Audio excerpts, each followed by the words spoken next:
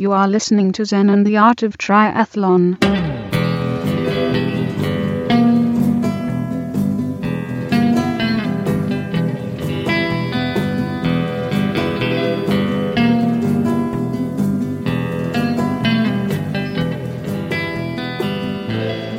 Well, hey there, all you triathlon studs and studettes.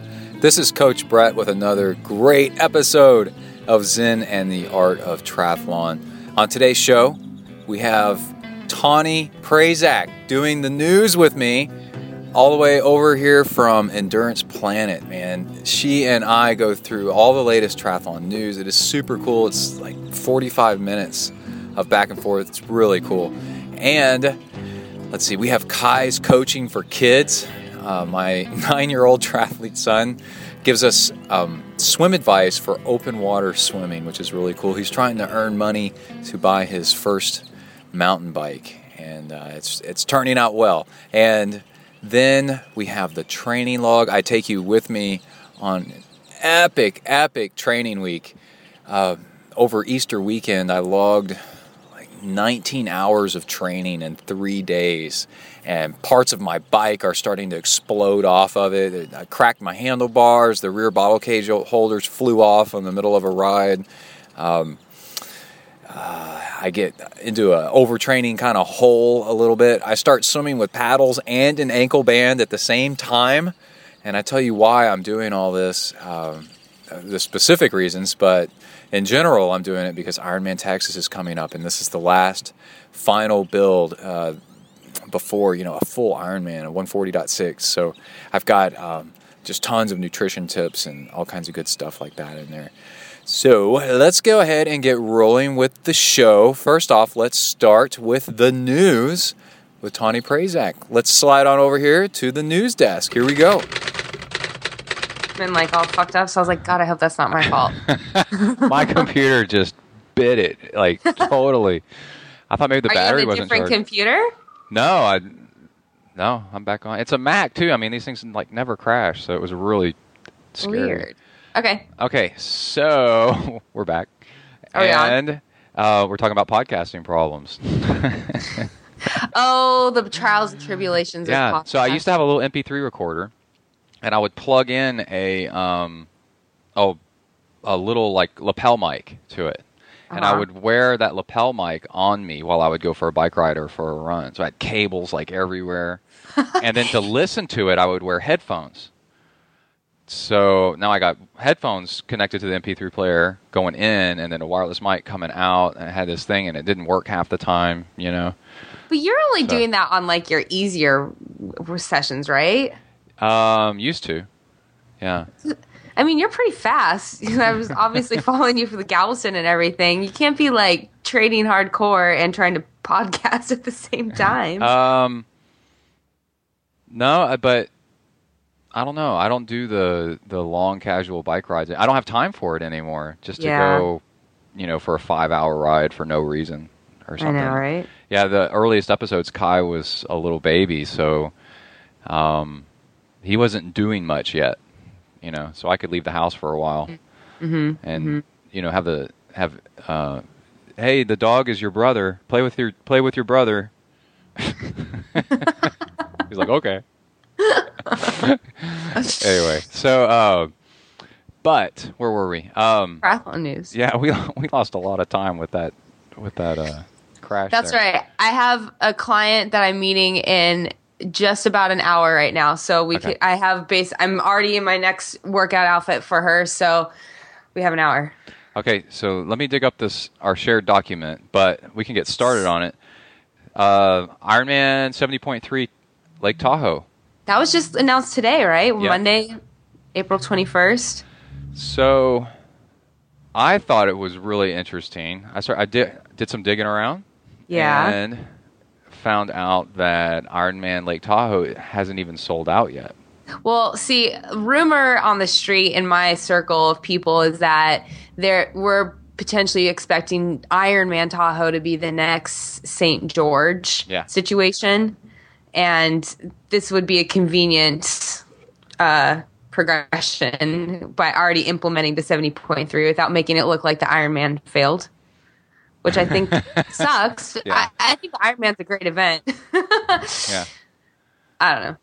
And then because it's too hard for a lot of people, and that's why people haven't signed up for it again, right? And it's a mix of too hard and the weather's too variable. So it could be really, really cold like it was last year. It's tough that time of year. When I was there last year, we talked to some locals about it, and they did say that last year was kind of an anomaly, the fact that it snowed when it did, but at the same time, they say it's the transition point in the year. You got to expect anything at that point. Yeah. So, even look at the grand scheme. Like, it wasn't even that harsh of a winter by any means whatsoever in California. In fact, we're kind of screwed. Even some of my athletes are saying the Russian River up at Vineman right now is extremely low. And that's a low, like, very shallow swim to begin with. Yeah. But anyways, with Tahoe and the weather and everything, it's just, to me, like, that's part of the allure of an Ironman event, is taking the risk of never knowing what it could be on race day in terms of weather and conditions. Isn't that kind of what we have to expect when we do an outdoor sport for that long of a duration? Yeah. And there's two other things, too, that some people already feel slighted that they signed up for an Ironman and they wanted the full Ironman experience. And now there's a whole bunch of the way they're saying that, there's a bunch of half Ironman people there. Like, those are people are like less than or something. And I'm like, people that race half Ironmans are pretty badass, like, it's a half Ironman. It's hard.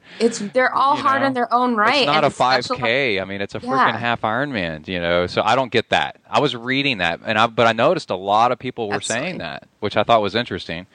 And here's what I'm wondering. Logistically, I know that the half is going to be one loop, but just being an Ironman, I'm sure there's going to be crossover. And from what I experienced in those changing tents, and everyone can vouch for this who did Ironman Tahoe last year, is that it was complete chaos.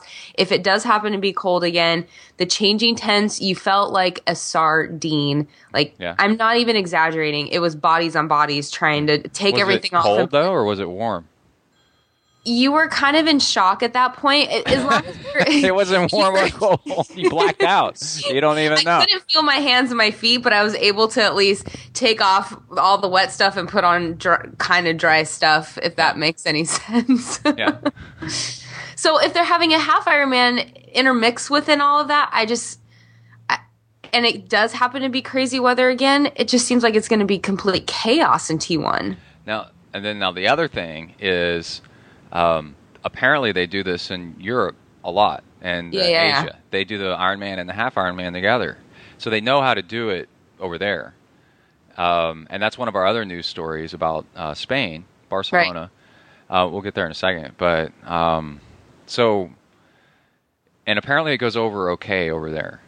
So, but the weather's probably very different, right? For the most part, I'm sitting in Barcelona, I bet. Yeah. Races. Yeah. I don't think there's snow. Yeah. So, but it's going to be really interesting. Cool. I'm just going to, I'm most curious about what we're going to see in like 3 to 5 years with this whole race and situation in Tahoe. Cause I think they signed a decent contract. I don't know the logistics or the details of it, but I think they signed, more than just year at a time for the Ironman. Yeah, I think they do like 4 years, a couple or several years. Yeah, or more. Yeah. It's not really in our news stories, but Ironman Texas got renewed, and they're moving the date like about a month earlier, which is really going to affect Galveston, because a lot of people use Galveston as a training day, and it's far enough apart.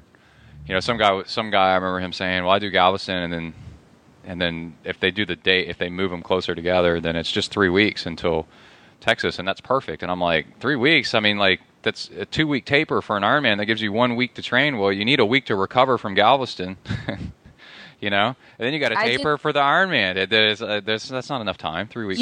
People can do it. That's what I tried to do last year when I had already signed up for Tahoe, but I qualified for Vegas, and those were 2 weeks apart, and my body didn't like that very much. That was tough. Maybe when they said the Tahoe thing, I hadn't really realized the European thing, and I remember my first reaction was, I kind of like this. Like, what if you could choose, like at the same race doing a full or a half? That's just my opinion. I'm not saying I'm right, but I'm just saying, I was like, that's kind of cool. I could go do Tahoe and I could pick. You mean like half. last minute? Did you change your mind? No, I mean just when you're registering and because of the location, you're like, I want to go do a race at Lake Tahoe. Well, I don't have to do a full. I could do a half if I wanted to. Totally, but the Barcelona one, you don't have the option because they're having it completely different times of year. Oh, they are. Yeah, the iron. I just read this before. I wanted to make sure I'm brushed up on all the details. The full is going to be October of this year, and the half is in May of next year. So they're kind of literally not even close whatsoever. Oh, that doesn't really count, does it?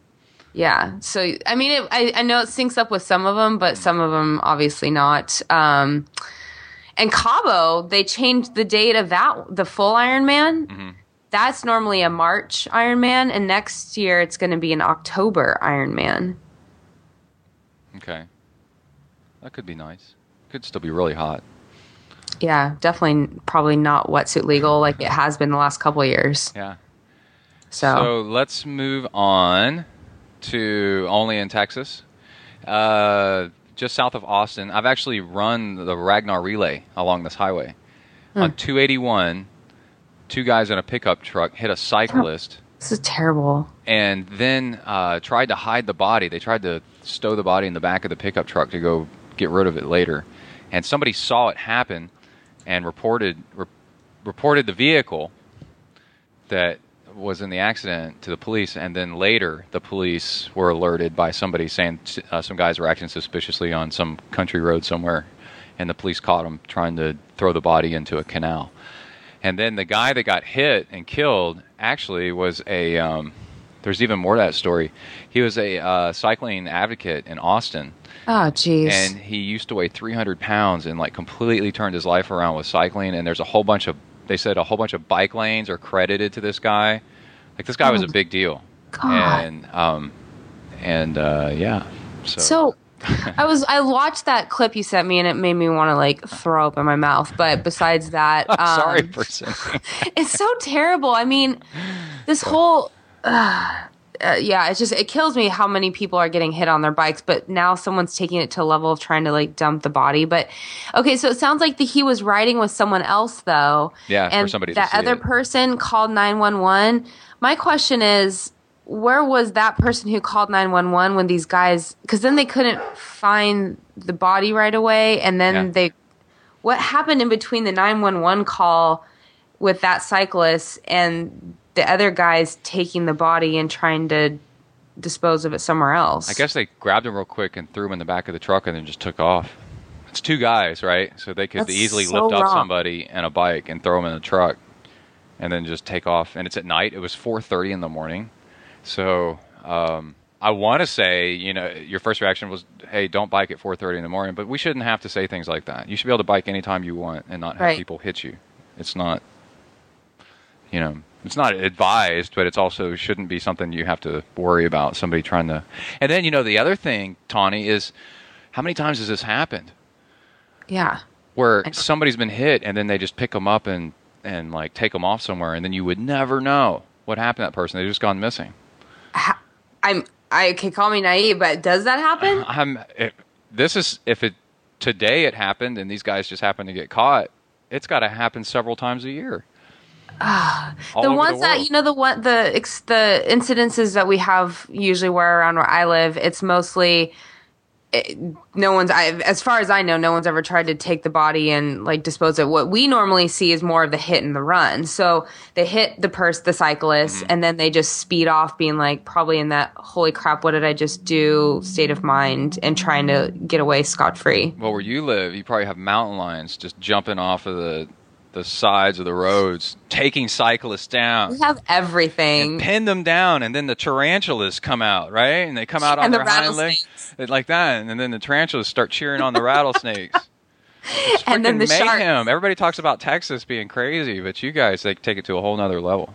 And the sharks, too. Don't forget about the sharks. The snakes drag the bodies out to the sharks. Where I went surfing yesterday is where they have sightings probably twice a month for great whites. Ugh. But they have sightings all the time, yet no one has ever had an actual incident. And until that day happens, I'm going to continue to surf there because it's my all-time favorite place to surf in the world.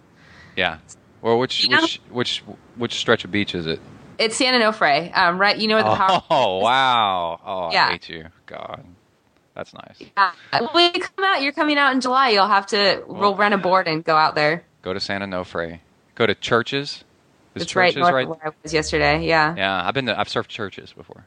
Yeah, so there's like Trestles, Churches, and then where I was was more of like the mellow longboarding waves. Yeah, I like that way better. Yeah, it's fun. I used to surf Torrey Pines a lot.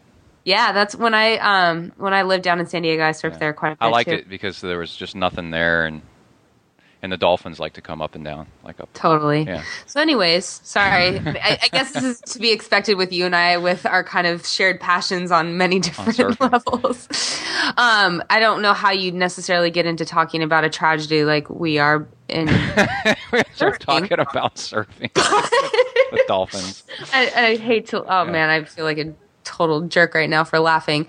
Okay, so I had a listener of our podcast, Endurance Planet, send a note to me over the weekend saying that his cousin, who actually, most of our shows are like Q&A format. His cousin had recently asked a question and was, an up and coming triathlete, just went, I think, sub-3 in a marathon and was kicking butt and all this. And he got hit on Tuesday out in Georgia while riding. It sounded like it was kind of like a T-bone situation where the car pulled out and he didn't have enough time to react and probably just bam. And he got a good amount of injuries that he's going to be okay, but he's going to have a solid recovery time in front of him. Yeah. And it's just one of those things where you just hear of these stories on a weekly basis. It's not even like a random... And maybe it's because you and I are more involved in this world, but it just, you hear about them 24/7. Yeah. I'm coaching a lady who's not a good road cyclist, and telling her where to go bike, I had to list out so many intersections where I'm like, and I live where it's relatively safe, Yeah. And telling her all the technicalities of how to get through each intersection safely. That's nice. And I'm just sitting in the back of my mind going, why am I having to do this? Yeah. Like, why can't it just work without people running over everybody? Yeah, I've faced the same challenges when I'm talking to my local clients about riding. It's like, okay, don't go there. You can go here. And how did you learn that? You learned that from somebody else or by a bad experience? Yeah, a near-death experience. Yeah. So. It's not easy.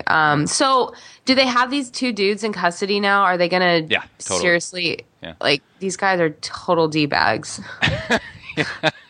Like, I'm sorry. Like, you don't get any lower on my list than that. I think what's funny about this, or what's interesting about it, is, guys will be like, oh, cyclist got hit, haha.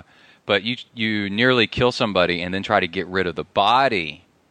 Right? Now that takes you to it. In people's minds, that's a different kind of criminal now.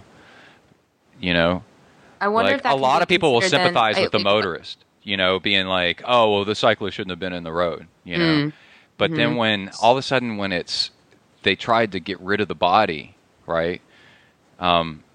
Which is in a way, that's a lot like trying to hit and run, right? You're trying to get away. They're just trying to get away with it. Now all of a sudden, because it's a cowardly move, it's then all of a sudden it's then it's despicable, and it's like, well, what about the time where you just hit somebody? I mean, that's pretty bad too, right? So terrible. Yeah. So were these guys one of two situations? They were either drunk and coming home from some bar or whatever, the Longhorn Bar and Grill, or they were on their way to work. What do you think it was? They were probably on their way to a rodeo. Oh, is that how it works in there? Everything in Texas is a rodeo. Or they're going to go hunting. Yeah, that's true too, I guess. I'm being silly. I don't know. We did the Ragnar Relay running up and down that highway at 4 in the morning, at 3 in the morning, where we had half of a lane coned off for us to run. and running against traffic. And I'm sure that's got to feel safe in that situation. That's why, I mean, right now, like, I'm actually doing so much more of my training on the trainer. One, because it's convenient and I'm busy and it's easy to just set up the bike and go for it. But more, it's just, it's a lot safer. And the less time I'm out on the road, the less chances of something bad happening. Yeah, I do most of my weekday rides on the trainer. And then weekend rides early in the morning out in the out in the countryside. Yeah. I'm going to move closer to the router so we get better signal. I'm moving into Kai's room. How's your Texas training going? I know you're just recovered from Galveston, but you're putting in some big volume right now from what I hear on the show. I about killed myself recently just training. Right. Oh, I was going to say, before we got on the air, I typed you a message and I said, I got to eat a sandwich. I'm freaking dying over here. I was telling people at work, I can't afford this anymore. Like the higher volume. Yeah. The amount of food I have to eat is crazy. And then when you need those calories, when you're hungry. So, you end up eating. The term is hangry with an A, hangry. Hankering for some bacon. But you end up eating stuff that you don't want to eat, but just for the pure calories, Yeah. Really low quality stuff because you just need the calories. Maybe, and I know it's not just me because you hear these stories of people training like Phelps and whatever, training, 9,000 calories a day or whatever. And I'm guessing maybe I'm eating like 5 or 6 or something like that. But that's a lot of food. And if you try to eat quality food, it gets really expensive. Super expensive. Yeah. I mean, even if you're fat adapted, you're just talking about a lot of energy expenditure, and you just got to replace it. You can't just live off of like coconut oil. No, and the thing is with working out, you do burn a lot of carbs, so you got to get in way more carbs than the average person. The ratio is smaller, when you're piling on guacamole and coconut and all kinds of stuff like that. But still, I had to go to Burger King today and get a freaking burger because I was about to die. It felt like, and then it sounds like maybe you could do a little bit better on your I know. And then after I ate a burger, I had to get a milkshake to pile on top of that. Oh, that sounds so rough. Your life, man. It sounds like someone's holding a gun to your head, practically. I had to. So you had to, huh? Yeah, I had to. But man, but I've learned by adding in more salt in my fuel and in my water that I've quit craving salty foods, salty carbs like potato chips and stuff. Interesting. So if you do a big training block, workout day or whatever, and later in the day you're craving carbs for the salt, and you can tell, you want French fries or potato chips or something like that. I'm a salty craver. You probably ought to add more salt to your water and your fuel, and you'll notice that craving goes away your next workout. Interesting. Yeah. Yeah, I don't necessarily crave like salty chips. I just like more salty-oriented foods over sweet foods for the most part when it comes to my cravings. Yeah. Maybe I'll look into that. Yeah, I'll sprinkle sea salt in my stuff, in my water, and I got one of those carbonated water makers. What's it called? SodaStream. Oh, that's what I'm drinking right now. Yeah. See, this is my mason jar. This is what this. Oh crap! Are you there? We're back. Okay. Yeah, SodaStream is the shiznit for sure. Yeah, so I'll put like a couple of teaspoons of sea salt in it. Really? And you get used to it, and it's great. Yeah, it's fantastic. Oh my gosh, I don't know. Ben told me this thing on the Sports Nutrition podcast a couple of weeks ago about how he puts liquid chocolate stevia drops and liquid peppermint extract drops. This is so Ben Greenfield, right? Like a mad chemist or something. So crazy. Into a soda stream to make like a pseudo sugar-free soda sort of thing. So I was like, ooh, that sounds kind of good. So I bought both of them and it's okay. I mean, I'm not much of a soda person to begin with. It's a little bit of a taste that you're like, I don't know if I'm really that into it. But if you had invented it like Ben did, then you would think it tastes fantastic. That's the way it works. No, I want it to taste fantastic because if I can have something that is like sweet like that to just instead of just water, I'm all about it. But it's got a little bit of that like artificially taste to me, I think, in the stevia.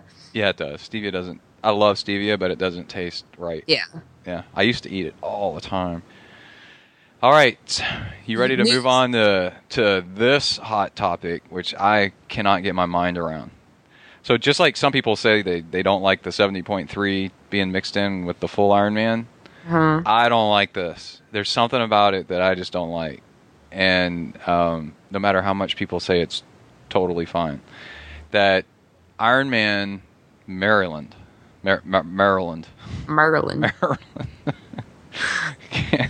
Anyway, there's no pros racing in it. Stupid. And so the defense is, well, they rescued it from another company that's going under. They're putting on a race as soon as they can or something like that. But I'm like, in the big picture, it makes pros look like an expendable commodity. Like, well, we're not going to put them in this year. Well, then how important are they? If you're just going to, if you need to cut items to make a race happen, there's other things you could cut. Why are you cutting the pros? Totally. Yeah, this one kind of took me by surprise, actually. And I don't know anything officially from anyone, but I do think that it might be an effort to, because a lot of other people are arguing that the depth of the pro field in the Ironman races as they are right now is getting weaker and weaker, and it's just not as, you see them in the championship events, Frankfurt, Melbourne, and over here in Texas. Well, actually, I guess Mont Tremblant is it Texas this year, or is it Mont Tremblant for the Ironman? The full Ironman. Mont Tremblant. You get deep fields there, of course, because that's where the money and the points are at. But in the smaller races, and as more races get on the radar, you're just not seeing the fields as deep. So I would assume that this is maybe an effort to just maybe like funnel out all the pros into the Ironmans that really are of worth to WTC. Yeah. I don't know. One comment was, so this is cool. An age grouper is going to win, race. And I thought, well, no, they're not, because so you think like the whole reason that pro class, it's actually called open, right? Open elite. So that means you're racing against everybody, right? So like when I did the SOS triathlon, you register as age, and this is like if you do a trail run, right? Like an ultra run, you can race as either an age or you can race as open. Yeah. And so no, an age group, and the whole reason they created it is because if you just raise age group, we got some people that are pretty badass, and you can't compare them. I mean, you can versus their time, but they don't get any special recognition for winning the whole race. Somebody's going to win that entire race, and you don't get any special recognition for it. Nor you don't get your money back or anything. I was reading the Slow Twitch forum like you were too. I actually saw that you commented on it. But, well, can we, pay and even if they're not pros, should we give them, at least their money back or something for winning the race? I mean, let's get creative here. And well, now you're making them special, though. Yeah, and that's what we're saying is no special people. No special treatment. Yeah. I don't know. What do you think about my idea, though? And I'm sure I'm not the only one who's had this idea about them trying to just keep the depth of the pro fields more legit at certain races. I think they're doing that anyways. I mean, you can already say, well, at this race, there's point system. There's just this race tends to attract, for whatever reason, a bigger pro field, and then this race doesn't. So, do you think it's a money issue of paying out the pros? I don't know about that. Yes. Controversy. I don't know. I don't know either. And that's the thing, right? I've learned over the years to not say something unless that's outside of what I know. I don't know. Yeah, and you know what? As I can tell you how things feel, though, and how things look. And that's what I said. I said, this looks bad. And the guy said, well, I don't think it's bad, whatever. And I said, I don't, on this thread that you saw. And I said, well, I didn't mean it is bad. I'm just saying it looks bad. You got people that are pissed off and yelling about it. So it obviously looks bad. So you should have warned that you were going to do this or something instead of, or a better explanation. There was no real explanation. That's the problem, right, with the PR of the whole thing. That's what I was just going to say. So did Ironman actually say why they decided not to have a pro field yet? If they did, going to they haven't eventually. done it well enough for two people that run triathlon podcasts to not know about it. Right? And I actually was trying to dig around before we got on the phone, and that's how I even stumbled upon a Slow Twitch forum, which I do not participate in on a regular basis, just for the record. Somebody said you were hot on Slow Twitch, by the way. Oh, well, maybe I should start looking at it more. Just kidding. Definitely. You're like, I agree with this subject. Thank you. Thumbs up. Genius. So I have it pulled up on my screen now, though, and, someone was like, people are like doing all these like mathematical equations of like how much Slow Twitch for you. It's mad. It's just all this crazy stuff on like, if a pro's paying $800 a year and there's 900 pros, what does that mean? And blah, blah, blah. And is CEO Ironman on Slow Twitch, is that actually Andrew Messick? Or is that that is him. But I don't know if that's him on Slow Twitch. That all the pro fees are 100% spent. Well, okay, I don't want to. He said all of the pro fees are spent on anti-doping, and it's he's not. The one that said that. Yeah. Yeah. He said that is where all the money goes, and like I said, I don't follow Switch's forums, so if CEO Ironman is actually Andrew Messick or not, I don't know, but That's probably him, unless it's a troll. Yeah, that's what I'm I afraid. should register the name CEO and like spell like CE0. Right? Say all entry races are free for the next 5 minutes. Everybody go sign up for everything. And it's still, that race is not any cheaper if you want to think that part of your registration fee goes toward the pro purse. Uh-huh. I think it's still the same, like in the 600s. Probably to sign up for. Well, there's this one guy that I do not agree with. He comes across as a jerk to me, and he's like, I don't want pros ever in any of my races. They don't do anything for me, that kind of attitude. For me? Yeah, and I'm like, and then somebody figured out, it was either him or somebody else. $35 of my fee, goes to the pros. I'd rather have my $35 back. And I'm like, please. 35 out of 600 and something? I mean, that's nothing. Please. So. Seriously, we are one of the few sports in which you can race right next to a professional, and that's the coolest thing ever. It's the coolest, and when you have a wave start and you're however the stars align, and you can actually see the pros coming in on the run as you're going out, or whatever it may be. Like, how cool is that? Yeah. I love that part of it. And pros are people that have it figured out. They figured out how to do this. They figured out how to do it fast. There are guinea pigs. So they're people you can actually ask, like how are you doing this? Yeah.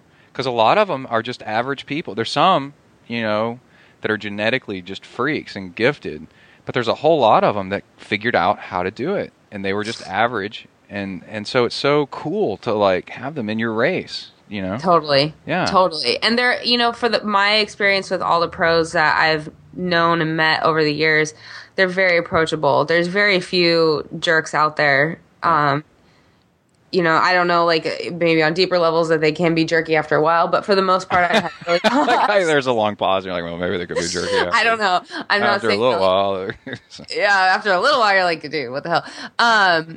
But what? Okay, so I have another question on this though. Are pros, can they enter as an age grouper if they wanted to at this race? No, they're prohibited for whenever so they're you're completely a pro. banned from racing. They're banned from racing. That's what I'm saying. Like, say you're a pro. You work your ass off. You live in the Maryland area, right? You're a pro. And you're like, holy crap, there's an Ironman right down my street. I can train for it. I can train on the course. I could win this thing. I could become a big name pro, right? Oh, by the way, there's no pros. I'd be pissed. Well, so that brings you the whole idea of prize purses in these events, because if I were a pro, I'd be like, fine, I'll just go find a event like something in the challenge series that's going to have a legit prize purse and maybe be more bang for my buck or whatever. Screw you, Ironman, if you're going to not let me race this race. But that said, I'm not a pro. Have any pros responded to this news? Are they pissed off? Do they even care? I found out about it by God, he's not Polish, I don't think. He might be. But he did really, really well in Ironman Texas a few years ago, so he stayed. I think he just never got on the plane to go back to Eastern Europe. He found a host family, got a job coaching here, and just trains on the course like nonstop, right? That's awesome. And that's the guy that I sent you the link from. So on Twitter, he was pissed. He's like, "There's no freaking pros." And so what if Ironman Texas to him turned into a non-pro race, right? They couldn't do that though. I mean, that's one of the races that has like. They could, obviously, yeah, right. You're right. But he got a homestay. He set up his whole life. A lot of pros don't make a lot of money, built around this race, and now there's no pros. Yeah, I'm just saying it's not cool. Well, you're just, But they could have cut something else. It's a symbol of how much the pros mean to them. Why couldn't they cut something else if they're trying to cut corners or something? Unless it's a thing where they're trying to concentrate the pro field. Maybe it'd be good if we got a public statement from Ironman to clarify this. We demand because it sounds like there's a lot of Brett and Tawnee need a public statement, and we're very important people. We need our answers so we can then supply. I'm sitting here on my son's beanbag, demanding with soccer trophies answers. behind your head. Oh, look at that! I didn't even see that. Oh, all these trophies I didn't notice. Oh, right. Where's your triathlon ribbons or medallions? They're all my son's soccer trophy. They're little soccer balls. Oh, man. They get a trophy for just waking up nowadays. So he's got a bunch Everyone's of treated He's woken equal. up a lot. There are no losers anymore, right? No. Okay, so let's see. You came up with this really good story about Challenge Taiwan. Yeah, it sounded like the place to be over the weekend. Every time I kind of caught wind on the Twitter land, I would see someone like Hillary Biscay or Belinda Granger or Macca or, Kate Bevilacqua or Guy Cross. I mean, they're all just living it up over there. I need to start doing some of these international races because it sounds like the after parties. Yeah, all of it looks rad. The race venue, the after party, it all just seems legit. So how do people like us, you, me, get to races this far away? How do we get sent? How has Ben doing this? Because he's on a plane every 5 minutes. Every 5 minutes, seriously. I don't know. That's a good question. Well, what you need to do after you publish this podcast is conveniently send it to the right people, the right race directors and people in charge of these events and be like, hint, hint, wink, wink. We have two really cool people that will cover your race for you. Okay, this is what we're saying right now. Brett and Tawnee will cover your race if you get us there and your race is in a super cool place. It has to be in a super cool place. Now, have you ever had an offer to go do a race? Yeah, because I've been doing a little bit of some stuff with Macca X thing, but no one's sending me, plane tickets or. Right. I've done the SOS twice. Twice? Yeah, just twice. But anyway, with free entry to go cover it. Yeah. And that's an amazing race. It's absolutely beautiful. I jumped on that. And then the race in Georgia, I could get into it. I can't make it. And then a couple other. I did one in Northern California in San Francisco, in the Bay Area. All they wanted me to, they're just fans of the show, and they're part of the race team putting it together. And we're like, hey, we'll give you free entry if you come up here and check out the race. And a lot of times I have to say no, and sometimes I can't say yes, and it's been great. But yeah, we need the Brett and Tawnee show in Melbourne, right? Word. I'm in. And we cover it. And we do pre-race, post-race, all kinds of cool stuff.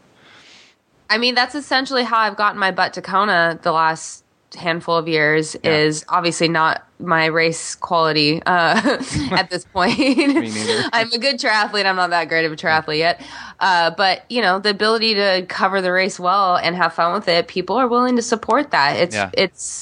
And the thing that I've noticed in going to Kona is that it puts a lot of pressure on you. You don't just get those donations and be like, woohoo, free trip to Hawaii. You're like, oh man, now I'm working for the people. They want, you know what I mean? They have expectations. Have to deliver. Sure. Yeah.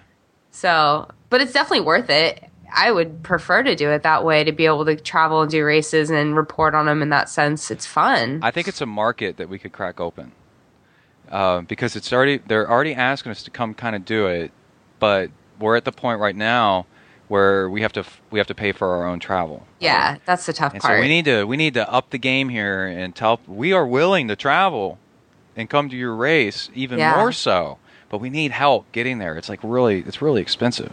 It's really expensive. We got to sell ourselves to all this nice talk we've been doing about Ironman. They're sure to offer us. Oh yeah, they're like in love with us. Now I love Challenge and Rev 3 as well, and I'm dying for them to have a race in Texas. Like they don't have any in my area. So, dude, Ironman has a monopoly on Texas. It seems they have so many. How many like Ironman events are there? 4? Oh, just like 4. 5? 4. Yeah, but Texas is so huge. I mean, it's like 5 states, really. So Challenge Taiwan, it's interesting to look at their prize purse. They had for first place, they had a $50,000 euro prize pool. Sorry, not dollar. That's big. That's big time. That's probably, what do you think that is? Like, is that that's like 80, 90,000, or is it more than that? I think it's less than that. I think it's like low 70s maybe. Yeah. But I mean, that's not like it's not a championship race or anything like that. It's just one of their races. I know. And they had a 70.3 go on at the same time, I think. I don't know if it's the same day. Because Macca did the 70.3. I think it was different days. He did the relay one day and then the full 70.3 the next day. Awesome. So I couldn't find results outside of the top 5 from firstoffthebike.com, which I love their site and I love Phil. He's a great guy. But definitely to me, the coolest thing that came out of that race was Belinda Granger, who I've definitely had the pleasure of meeting. And she is just one of the most charismatic, awesome people you'll ever meet in your life. And how she has the energy she does, I don't know, being that she's such a badass triathlete. Yeah. But it was her 50th Ironman. Yeah. And she podiumed. She got 3rd. See, I think if you train right and you don't exhaust yourself, then you can be really fast like this for a long, long time, you know? I agree. I mean, but she lives it, though. You know, I don't think she maybe coaches, I don't know, but body 10 times better than I will ever. She's got abs that, like, make you want to do laundry. You're like, I need to wash my clothes on those.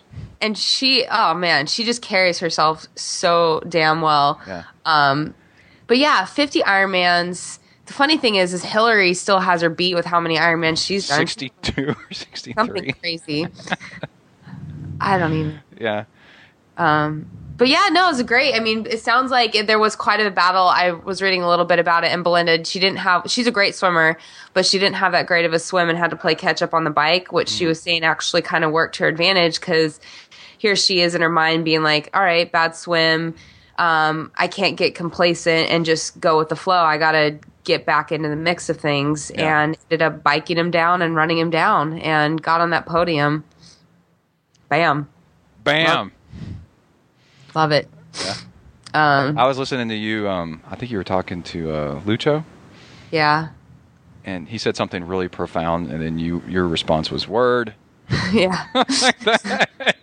Made me laugh so hard. Yeah, we get pretty technical with things sometimes on our show. It was like this long sentence, like this really insightful thing, and you just went word like that. Well, Lucho will say himself that, you know, the way a lot of our shows go, especially on his end, he'll just sort of ramble. Mm-hmm. I don't know. Tell me if you're like this as a coach. When you're trying to figure out the answer to whatever not necessarily a problem, but just like an issue, you go through like this cycle, and your brain just kind of works like you kind of go through the process of figuring it out. Yeah. Well, for us, that translates into just being extremely garrulous on the show of just blah, blah, blah, blah. There should be a drinking game every time he says depends. We've definitely gotten comments on the drinking game for it depends, and when the issue of anything math related comes up. Yeah, math, depends, math, intervals. Well, I don't know. Was it 2 weeks ago? We recorded later in the afternoon, and he just was like, screw it, I'm opening a beer. So he's like drinking a beer while we're recording. Yeah, might as well. Yeah, right? Okay, so let's see. We have, I guess that pretty much wraps it up, because we talked about Barcelona already, and that's all I've got.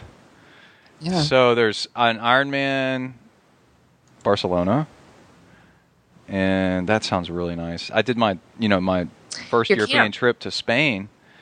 That is awesome out there for cycling. So thumbs up to going out to do that race. It's worth the trip. Totally, yeah. The motorists around Spain are super, super friendly. Nice. They'll cheer you on. John Hirsch was saying, okay, now listen, if somebody leans out their car and starts yelling at you, they're not angry. They're actually cheering you on. Yeah, that's the opposite in America. Yeah, they're yelling a lot of times animal. They go, animal! Like really? Yeah, and it happened to me when I was climbing up the cool. mountain. Yeah, a lady leaned out of her car and goes, animal! Like that. I was like, I flinched at first. I was like, holy crap. And then I was like, oh yeah, they're cheering. Nice. Yeah, it's a nice place. Cool. It's kind of on my radar, but again, it goes back to that little thing called money and expenses of travel. Yes. So Ironman Barcelona, listen. We're ready. We can cover your race. We can do it. We can do it. Don't get a couple. Don't tell a couple of super motivated Type A triathletes they can't do something, because we'll figure it out. Awesome. Cool. Awesome. All right, man. We got to bail. Yeah, that was awesome. Thanks for bringing me on. Kind of just. All right, we'll do it again. I want to rotate people in and out if I can, to make it like really interesting. Well, bring me on anytime. I've normally I do my triathlon show with Brad Culp of Lava Magazine, but he's a busy boy these days, and it's really hard to nail a time down with him. So, and I miss having all the triathlon news geek out side of stuff. So I'm always open to talk about it. And okay. I'll definitely send our Endurance Planet folks over to listen to this episode. Oh, cool. Yeah. Sure. A news segment is, there's not enough of it in triathlon. I agree. There's, there's like that guy out training in Texas all the time, and then stuff like it, so news is better. On the race end of things, if you ever really want to dive deep into results and splits and talk about pros and their history of how they've raced before, I have a lot of good knowledge in that. Oh, you do? Because I follow that kind of stuff. The last few years, I've even written the previews for 70.3 Worlds in Vegas and Ironman World Championships. Yeah.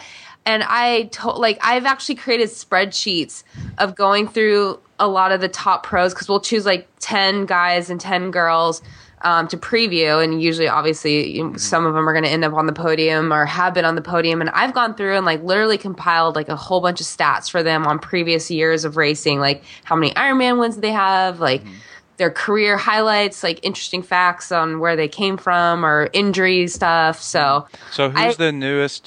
Who should we be watching this year that you think is up and coming based on trending from the past?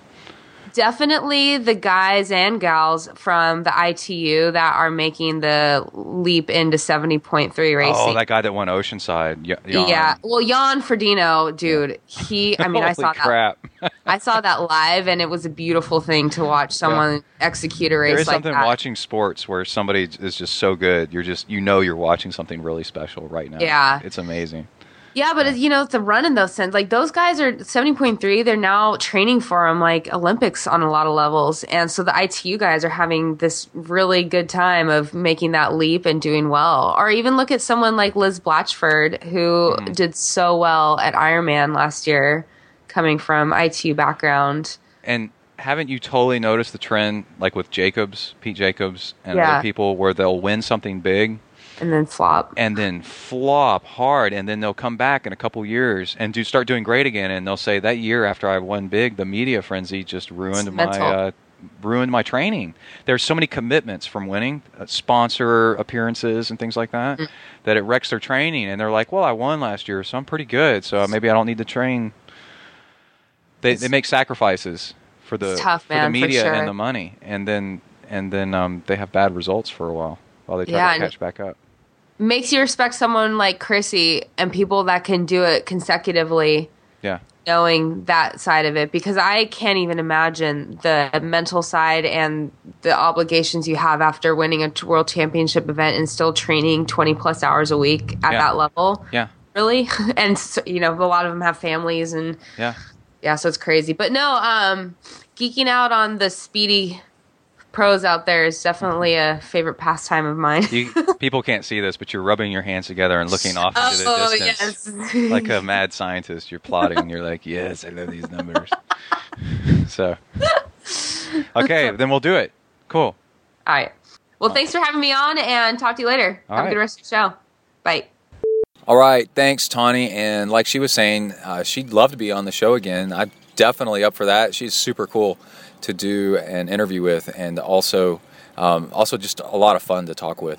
And I forgot to mention at the beginning of the show, it's a beautiful day down here in Texas. It's starting to heat up, and I'm in a parking lot outside of Freebird's, just hanging out. Freebird's Burrito Shop. I just had part of my lunch, and I wrap it up in foil and take it with me and snack on the rest of it over the rest of the afternoon. So it's got lots of greens and beans inside, and guacamole and good stuff. All right, let's see. We've got. Well, I was about to say sponsors, but no. Let's do Kai's coaching for kids and grown-ups, because a lot of his stuff, he says, is actually useful for adults. This was a lot of fun. I recorded this on the way back home. Well, actually, on the way back to my office after at lunch, we swung by the bike shop, and he put his $85 down on his specialized mountain bike that he was saving up for and putting it on layaway. It's really, really cute and really cool. So let's get started with Kai. Here we go.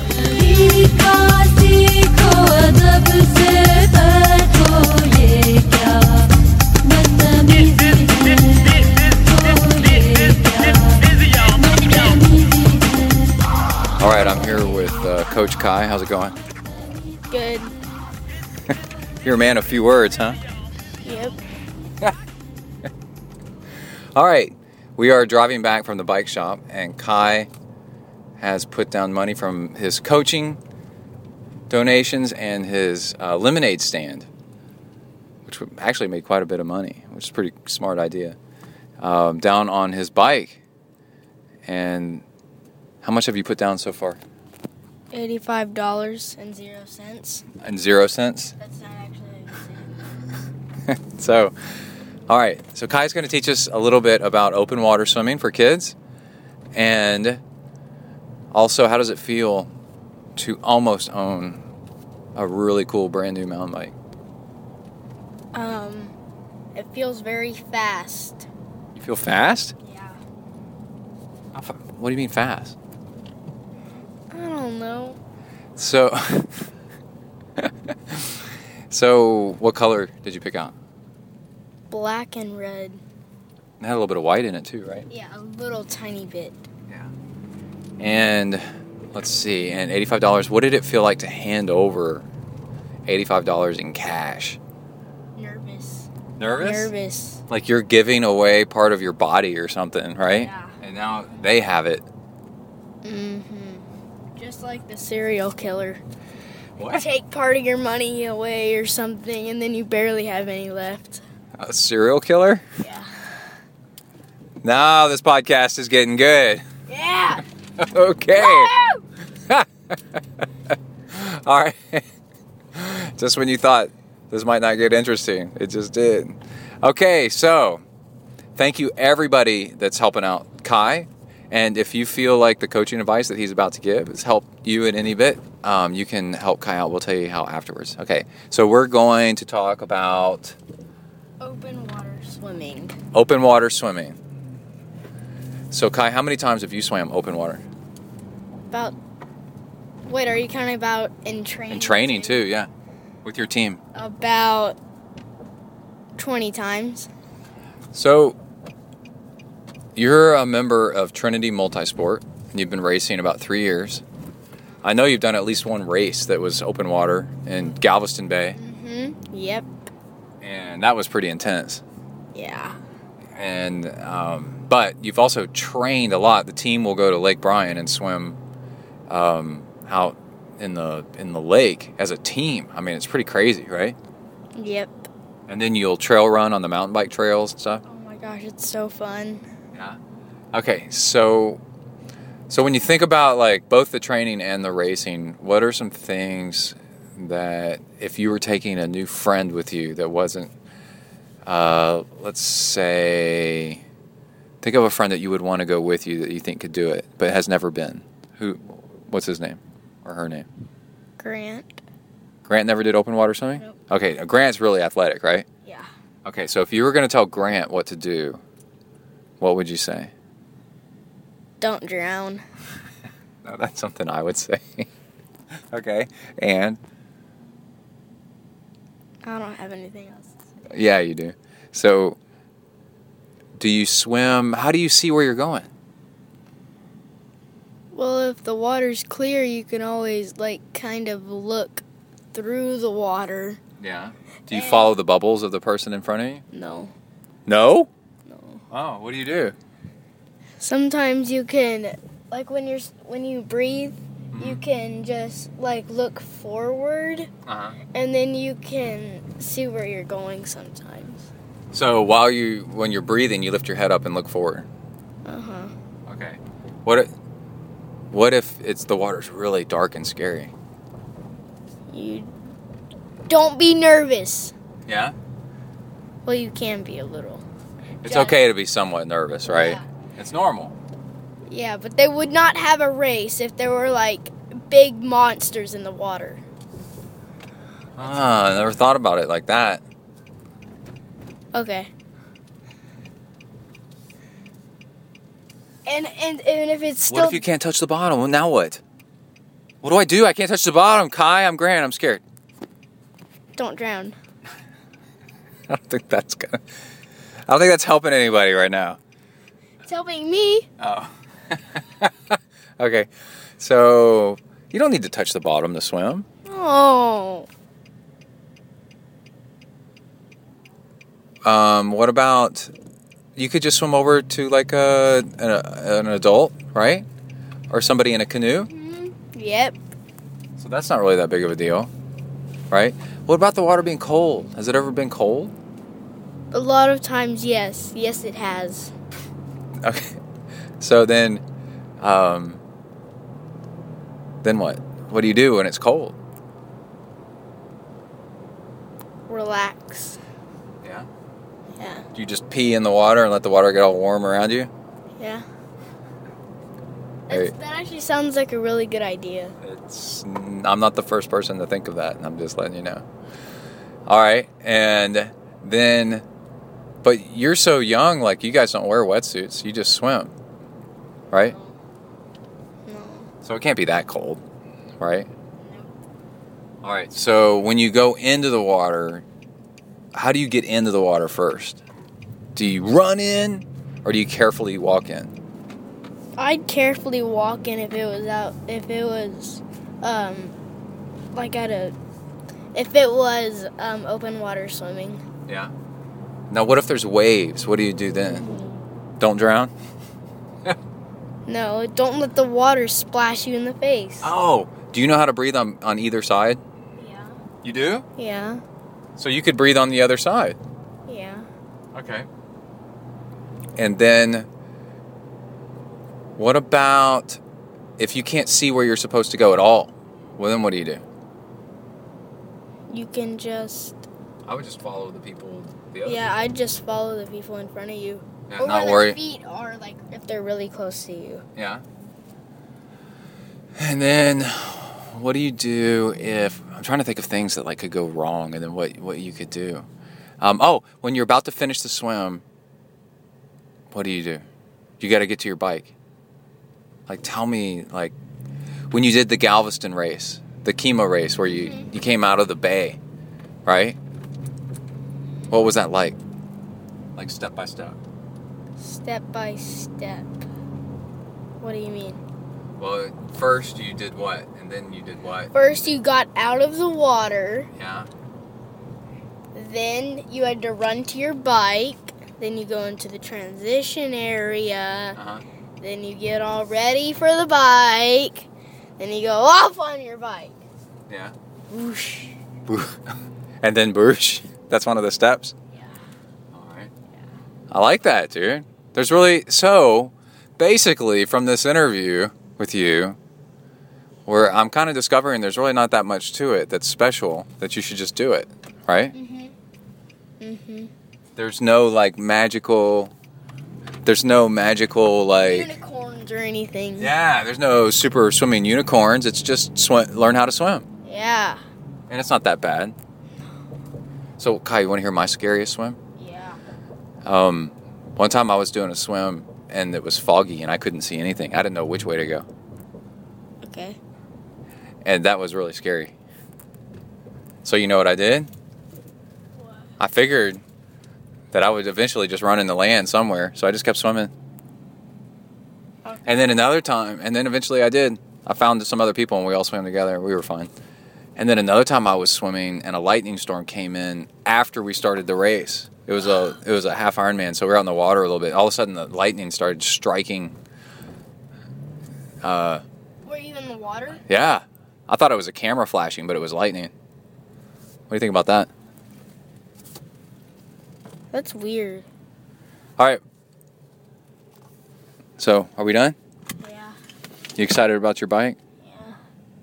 Your mind seems to be somewhere else. Are you hungry or something? Yeah. Okay. Yeah. I thought so. All right. Or I'm really thirsty.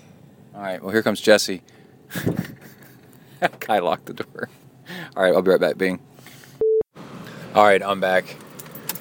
We're back. I dropped Kai off. And now it's just me in the car. So we'll wrap up Kai's coaching real quick. So he next episode he's going to do biking for kids and adults too on the triathlon course, and how to train your kid for their first triathlon, the bike portion. And then an episode after that we'll do a run portion. It'll be fun, man. So Kai got a couple more donations in. And somebody said, we'll read the donations off in a little bit, but somebody said that they felt like, even though it was for kids, that it actually helped him a lot in his adult triathlon. So that was pretty cool. And so what we're doing is we're saving up for Kai's mountain bike. We're close to being there, more than halfway. And it's a specialized kids 24-inch mountain bike. And it ends up that after taxes, it's $385. So the guys at the shop said they get no complaints from it whatsoever, that it's a really great off-road bike. And the plan is for Kai to, well, we're already doing this with a BMX bike that's kind of falling apart, and has no gearing, so Kai has to end up walking this. I go trail running, and then Kai goes with me, and we have father-son time and family time. Emily will go too sometimes. And we have family time while I run. Kai goes ahead or follows behind on his bike off-road. So he's getting that mountain biking. And he hits a hill, and he can't climb up it because he runs out of gears, because he's only got one, and he has to end up pushing this bike up the hill. And he's got a little kid's road bike that has gearing on it. So he's like, man, I need gears. And I'm like, well, they have mountain bikes like that. You got to earn it, and you can do it and get it. And I said, you know stuff about training that is really useful, so why don't you use the internet, and we'll put you out there and you start coaching people and see if you can raise money this way for your bike. And it's working out, man. So he's 9 years old and he's got his first job, man. How about that, huh? He's an amazing kid. So let's see, we got that. If you want to support Kai and his coaching, Kai's coaching for kids, then sorry laughing. It's so adorable that you can go on the left side of the podcast website, ZenTriathlon.com. There's donate to support the show, and if you say it's for Kai, or if you don't say actually, and it's a one-time donation, I'm just giving it to Kai anyways. I got one donation where it just didn't say anything, and so I'm giving that to Kai because I'm just figuring it's probably for him anyway. Anyway, it's PayPal, and you can set up a recurring donation, which we'll talk about in a little bit here. So anyway, thanks everybody for helping out with Kai's coaching for kids, and he's He's getting better every episode. You can see him coming to life. And my long-term plan is to have him as a co-host on this show years from now, and keep Zen and the Art of Triathlon going forever with him. How about that as a plan? All right, I'm going to go and grab a burrito. Out. Bang. All right, we are back to the Freebirds parking lot with the birds, the grackles. And let's get going here with some sponsor notes and donations. Let's do donations first. So we have the ability for you to help support the show on a recurring basis. You can go to zentriathlon.com, and on the left-hand side, there is a link, a PayPal link, support the show. And for less than $4 a month, which is about $1 an episode, you can help keep this show alive. It definitely pays for the bandwidth costs, all the other associated costs with the show. That money goes into a PayPal account, and I had to reorder a part, and I used the money out of that PayPal account to buy that part. What was that? God, it seems like all kinds of stuff right now. And I just bought electrolyte pills and sunscreen specifically for the Ironman Texas race. The stuff I'm going to be carrying during the race. It's a really small applicator of sunscreen, like travel size, really small. And I carry that with me on the bike, and about halfway through the bike ride, I start putting on more sunscreen. And I pay for that out of the PayPal account that you guys dump money into. Thank God. Emily would kill me if I didn't have money to pay for this stuff. And let's see. Recurring donations. Elizabeth Davis, Jonathan Woodman, Paul White, Weston Tanner, Todd Nelson, Matthew Heinz. What's up, Matthew?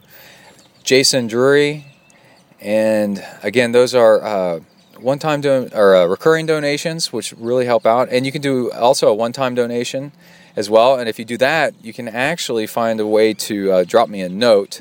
And Jason Drury actually did both a recurring and a one-time. Thanks a lot, man. And his note said, I would like to donate this to Kai's Bike Fund. I just listened to the episode where he does Kai's tips, and I actually found it useful for myself since I will be doing my first sprint try in a few months. He sounds like a great kid. Hope you get your bike soon, Kai. Cool. I'm going to read that to him. He loves this stuff.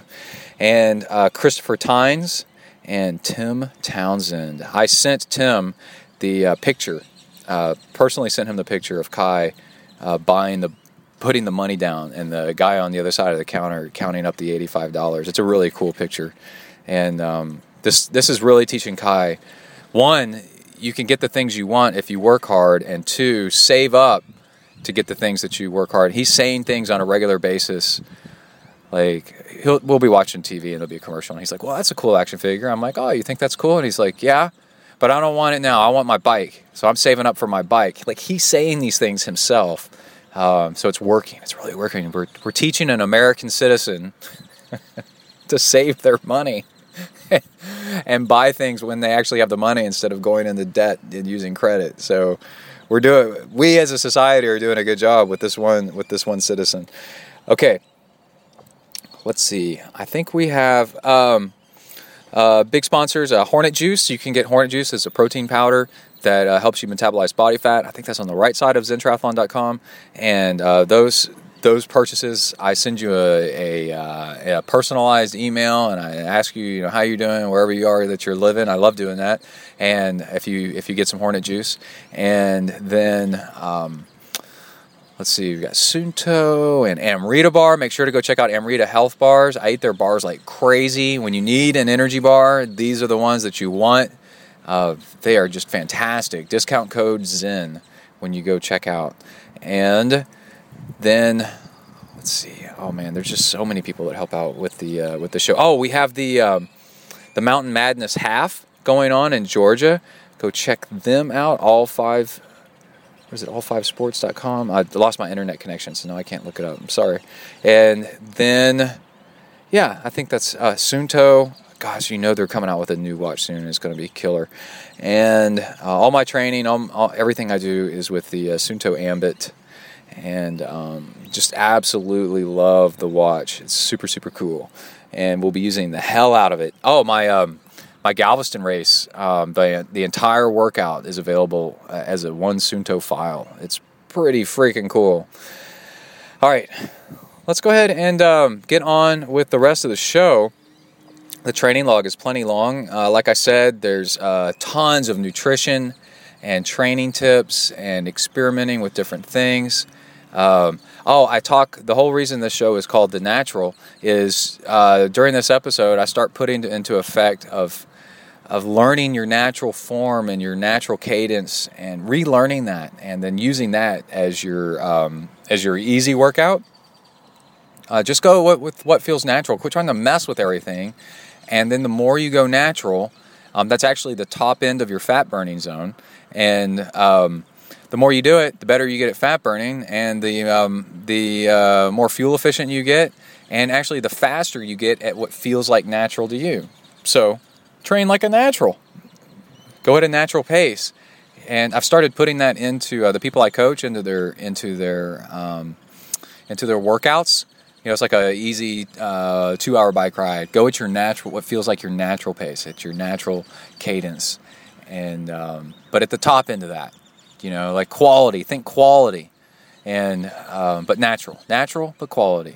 Anyway, that's all in this training log. You're really gonna dig it. And again, like I said, my bike seems to explode all over the place. My gear is coming apart as I'm putting in just crazy freaking mileage for Ironman Texas.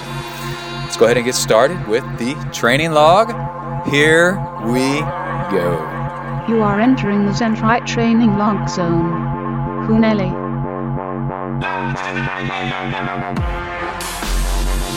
Hi everybody, my name's Brett. I'm a triathlete. I decided it's time I got some friends more suited to my status. But Joe, we've been friends for years. Hey, we all make mistakes. Come on, dudes, let's go exercise! Exercise! Yeah! I'm gonna do sit-ups till I poop myself! All right, I don't know if people can hear us, but we're at Kai's mud run. How's it going, babe? It's going good. Proud of your son today? I'm very proud. I'm always proud of him. He's standing next to the coach right now. Kai went biking while I ran this morning, and then we went swimming, and then he played a soccer game. Drug a dead snake around. Again, you do not have to go down there was the a dead snake. This fun run's going to be pretty cool, so I'm going to try to capture some of it on audio. So it's really loud right now because it's windy and we're at the start line, so we'll see. Here we go. Okay, they said they're going to start in 20 seconds and 10 seconds, and it's a big cannon, so y'all hold on. It's combat themed.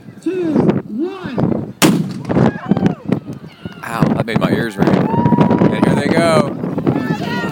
Go, go, go! Go, Louie!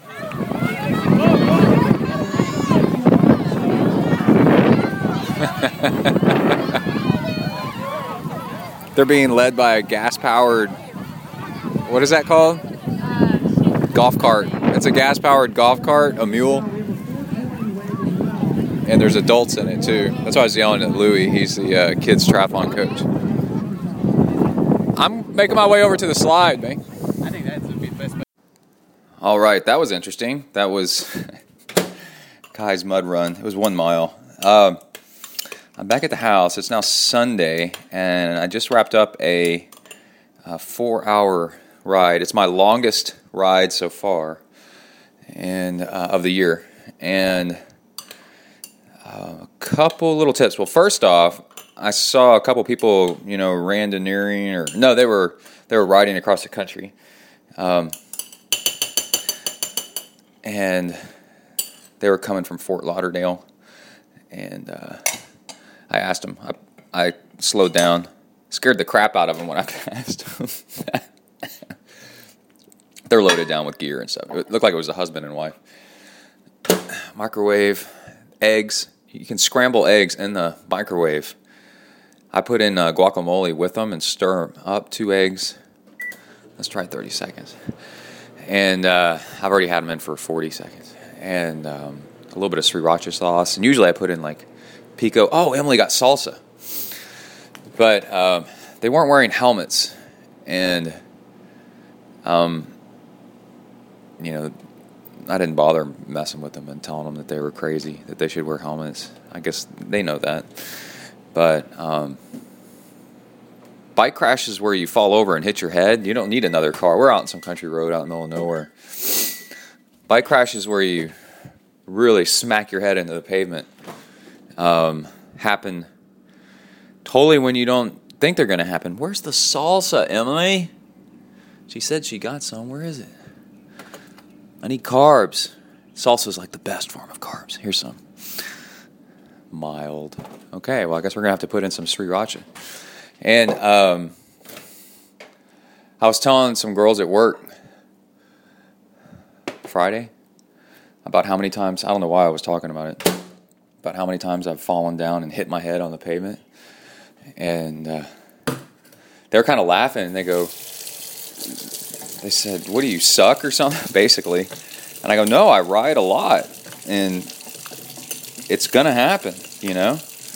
And wet pavement in a turn, especially on a road you've never been on, you don't know what's there. And I said, whenever you fall over, you smack your head hard into the pavement. And that sucks. Really sucks. And the younger girl said, I would have laughed at you if I'd seen that. And I said, no, you would have like freaked out, because it is really scary when you see somebody wreck hard on a bike. But what was really funny is I wasn't even going all that fast. So you never know when it's going to happen. Oh, these scrambled eggs with guacamole in it. Stir them around, put them back in the microwave. They look like they need about another 15 seconds. I hope this isn't messing with the recording. Time cook 1:05. Start. Anyway, if I run this afternoon, this will be my longest training week. I think it might already be this spring. So I'm going to hit like 22 and a half hours this week. And this ride was not a, like crazy ride going like bat out of hell and trying to be all fast. It was more of like moderate pace, a little bit faster than Ironman pace, because Ironman's really holding back. And it was a 4-hour ride on purpose. Yeah, these eggs are done. Oh, y'all look beautiful. And what did I do? Oh, here's my salsa. Hold on, I'm going to open this up. Let's see if it pops like a vacuum.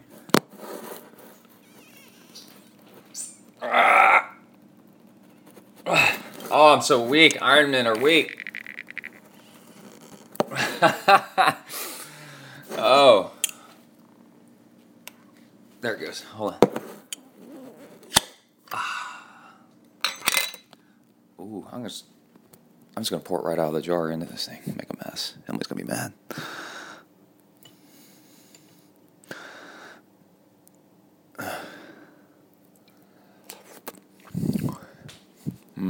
Yeah, it's not bad.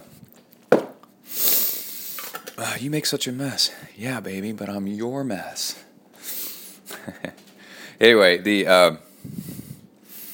so the ride is more of a test of nutrition. How long can you go without fading? And if you do start to fade, what do you do to fix it? So I get smarter every year.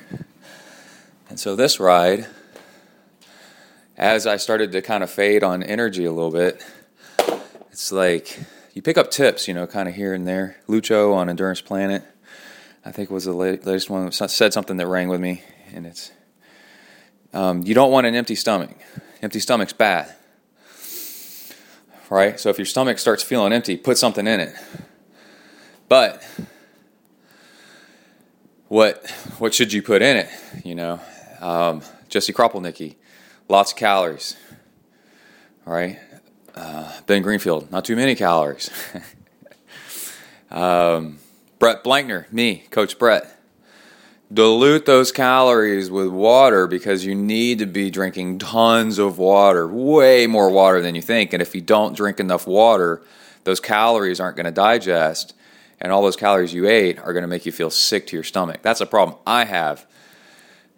So I had a mix of maltodextrin powder and honey and a tiny little bit of sea salt in it. And after a while, I started feeling low. And I didn't want to drink any more of that. That's simple sugar and simple starches. So I busted out both an Amarita bar and a Cliff bar. And I kind of alternated between the two because they taste different. And they've got fat calories in them, a little bit of protein. So you get in way more calories per bite. And different flavors. And then after a little while, I started feeling really good again. So there's that. And a training tip for you. What makes you faster is to do just a little bit below threshold. Threshold is, kind of what gives you a burning feeling in your legs. And the more you go, I got to talk about that. The more you go, the better you get at feeling kind of what threshold is. So you're out on a ride or on a run, a really smart way to train is use the hills to get just a little bit below threshold, a little bit at threshold, a little bit above threshold, and then use the downhills and the flats or whatever you want to back off the speed, because you're going to go faster anyway because it's flatter downhill. Back off the speed and recover and cruise along at your easy speed. And then the next hill, you kind of get near threshold, above threshold. And you don't do it all the time, but you just do it enough. And it's that at threshold stuff that makes you faster. It stimulates muscle growth. If you don't ever do it, you're kind of wasting your time out there. Or you could be much more using your time. If you do it too much, well, then you blow up. So you learn over time how to do just the right amount, so that it's kind of like a weight workout. It kind of stimulates a little bit of growth. And you can stop at any time. You don't have to do it every hill. Once you feel like you've got a good workout from it, then you kind of hold back. Okay, so the other thing is I've been doing a lot more volume lately, and I've noticed the nuances. I think I've talked about this last episode, of doing a lot more volume. You're spending so much more time doing the sport that you become more of an expert at what's going on, right? So people are like, well, I'll do intervals and I'll do minimalist training. Well, that's good if you are a world-class expert at nutrition for long-distance racing already, and you don't need to work on that. Chances are you're not. I mean, some of the best pros, all of the best pros, screw up nutrition every once in a while. A lot of them do it frequently. And when you go long, you learn more about what you can eat, about how hard you can go up a hill. I mean, you just do it over and over and over and over again. So let's say you do it 10 times. Well, how much better would you be at it if you did it 100 times? And every time you climb a hill, every time you try to catch somebody, every time you go out for another workout, and you learn more and more about pacing yourself and how much to hold back, what actually works is. And so it's time on your feet, time in the saddle, time in the pool. Oh, I went swimming yesterday at a neighborhood pool. It was so freaking cold. I had to go bundle up and lay in a bed. I was wearing a jacket and a beanie hat under a comforter in a bed here in Texas. It was like 80 degrees outside. I was trying to warm back up. This pool was not heated, and it's still cold. Anyway, the more you do this stuff, the better you get at what actually works and learning your own body and when to hold back and when to push forward and what your own abilities are. You come to term with what your own abilities are. And what's crazy is the more you come to, this is your Zen moment here, the more you come to terms with your own abilities, well, then you do it. You hold back. Let's say you know that you're really a 200-watt cyclist and not a 210 or a 220. With enough riding, an example over and over again of it being shoved in your face that you are not a 220-watt rider, you're a 200-watt rider, or whatever nutrition, whatever the thing is, run form, whatever. then you do it smarter, you do it right from the beginning, and then because you have more energy in reserve and you haven't tapped yourself out, you can actually go longer, faster. How about that? All right, that's it for now. I got to eat. Out. Oh my God.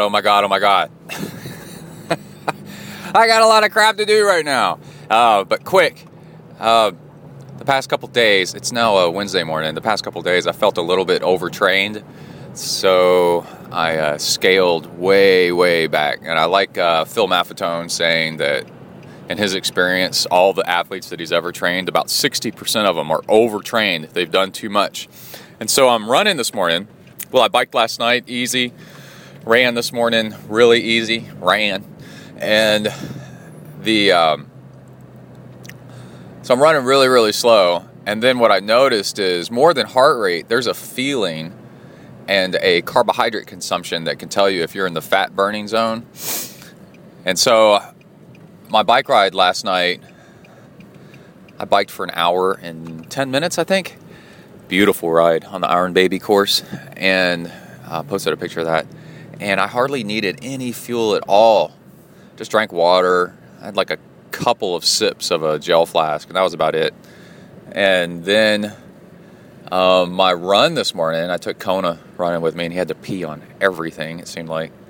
And same experience. Just nice, easy jog, and then barely had to eat any fuel at all because I was going nice and slow. And then what happens is after a little bit, the energy starts pouring on because your body's metabolizing fat, and it's happy. And just felt really nice. So anyway, I'm late. I got to go in. Out. Bang. Oh my God. Things just got crazy around here. So I mentioned that it's now a day later, and I'm on my way to work. I mentioned that I wasn't feeling all that hot. And I don't know if I am sick, underfueled, undercarbed, whatever. I don't know what it is, so I'm not going to question it too much. So and my legs are sore. So I'm like, well, no training for a while, which is, emotionally like, a couple days. You got to fight that feeling of oh my gosh, I got an Ironman coming up and I'm not training. If you're sore, your body's actually working to make you stronger anyway. That's what that soreness is. It's your body rebuilding. And there's no point really working out that much. And then now, started overeating a little bit and then eating crappy food, which leads to the whole thing. Well, maybe I wasn't eating enough carbs, and, so that's why I didn't have enough energy and kind of felt under the weather. It's complicated, so you don't really know. And then two other things happened. Well, one, I got an email a while back, a few days ago, saying that Mevio was not really going under, but not going to host podcast stuff, right? So I uploaded the next show to SoundCloud. Wait, hold on, school zone, I gotta pause. Okay, I'm back. I uploaded my latest episode to SoundCloud.com. Created an account, uploaded it, and I like it. I like SoundCloud a lot. It's got this really cool embeddable player that's pretty. Even though it's going to cost a lot more money, it seems nice. And I went immediately from a free account to a expert account or whatever the next level up was, and then realized, man, I'm going to have to do a pro account. So I'm at their top level account because of the size of a podcast and the amount of downloads that y'all do. So there's that, right? Which is change. So it's a little stressful. And, because I worry about our show being uploaded and working right and all that other stuff. And so I'm not feeling good. I got to get this change and make sure that it all works. It did work. I couldn't find, once I uploaded a file, it played on their page just fine and embeds just fine, but there was no actual MP3 link, a file. And so I linked to if you try to download it, it takes you to a page and starts downloading kind of like it's a file, even though it's not a true file. It was just a folder. And so I put that in the iTunes feed I was like, I guess this is the fault. And it worked. It started working for a day. Everybody was getting the show. It downloaded like 1,600 times to people. I was getting it on my phone and on my laptop. Everything seemed to work, right? And then all of a sudden, overnight last night, well, kind of medium late evening last night, as I'm not working out and I'm just kind of like feeling like crap, and I'm watching, can't remember the Workaholics, which is freaking funny, and sitting around and thinking about what to do next and how to feel better. I start getting all these tweets that the podcast isn't downloading all of a sudden, and so I start looking into it. And so I work in IT, and Zen and Yard Triathlon is one of the very first podcasts out there when you had to figure out how to do it all by hand, all by yourself. So I kind of know, and the reason I work in IT is, and with computers, is I kind of have a good feel for, I have good intuition with computers and how they work. And I've been doing it for 20 years, I guess. I don't know. But I'm waiting on this car here. We got a roundabout. It's very confusing to people. And this, in Texas, the file, I'm getting somewhere, okay? So we're talking a whole lot of meta crap. So anyway, the thing with computers is computers aren't actually the flaws in computers. Computers are just literal. They do exactly what you tell them. So when something doesn't work right, when you can't get a program to run right, when you can't get something to a feature to work, there's a bug or something like that, it's actually people that's the problem. So you have to, humans didn't do something that the computer's expecting, and the computer's just responding with an error or different. And you have to have an intuitiveness for what do you think. It's like being a computer whisperer when you work in IT. What is the computer trying to do, and what did somebody that interacted or people interacting with the computer think that it's trying to do, and where's... Oh, that was really, really nice. I'm in the swimming pool parking lot. Outdoor but heated pool. It's like the perfect temperature outside. It's like 70 degrees. Water was just right. And I swam with paddles about half the time. And I'm about to tell you why. I'm putting all my stuff in the rooftop box of my Nissan Xterra. They have that cargo box on top. Close it up. And putting the towel in the back seat here to kind of air out with the windows down back there whenever I park it. And let's drive home. It's in the evening. I swim in the evening after work. So I was watching this video interview with Clayton Fattel. And he's Australian, I believe. And he's pretty much the fastest swimmer in triathlon. He's like redonkulous. And he's he's pro caliber, so he's almost top of the fastest pros. But his swim is insane. And then on the bike he does pretty good, and then on the run, I don't know. But so basically the interview was, well, as a kid I swam, and there was a neighborhood swim team, and I swam on the swim team down the street from me, and I swam and swam and swam and swam, and then swam more, and they call it squads. He was on a swim squad growing up as a teenager, I guess maybe through college, I don't know. But anyway, it looked like they were interviewing him at Wildflower, like the Wildflower Lake was behind him, and I think it's called Lake San Antonio or something. But anyway, I'm hungry, I need to eat something.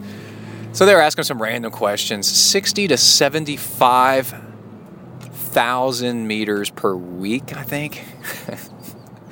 It was just nuts. And that was growing up and as a teenager, and maybe his early 20s. But anyway, he said now he doesn't have to swim very much at all.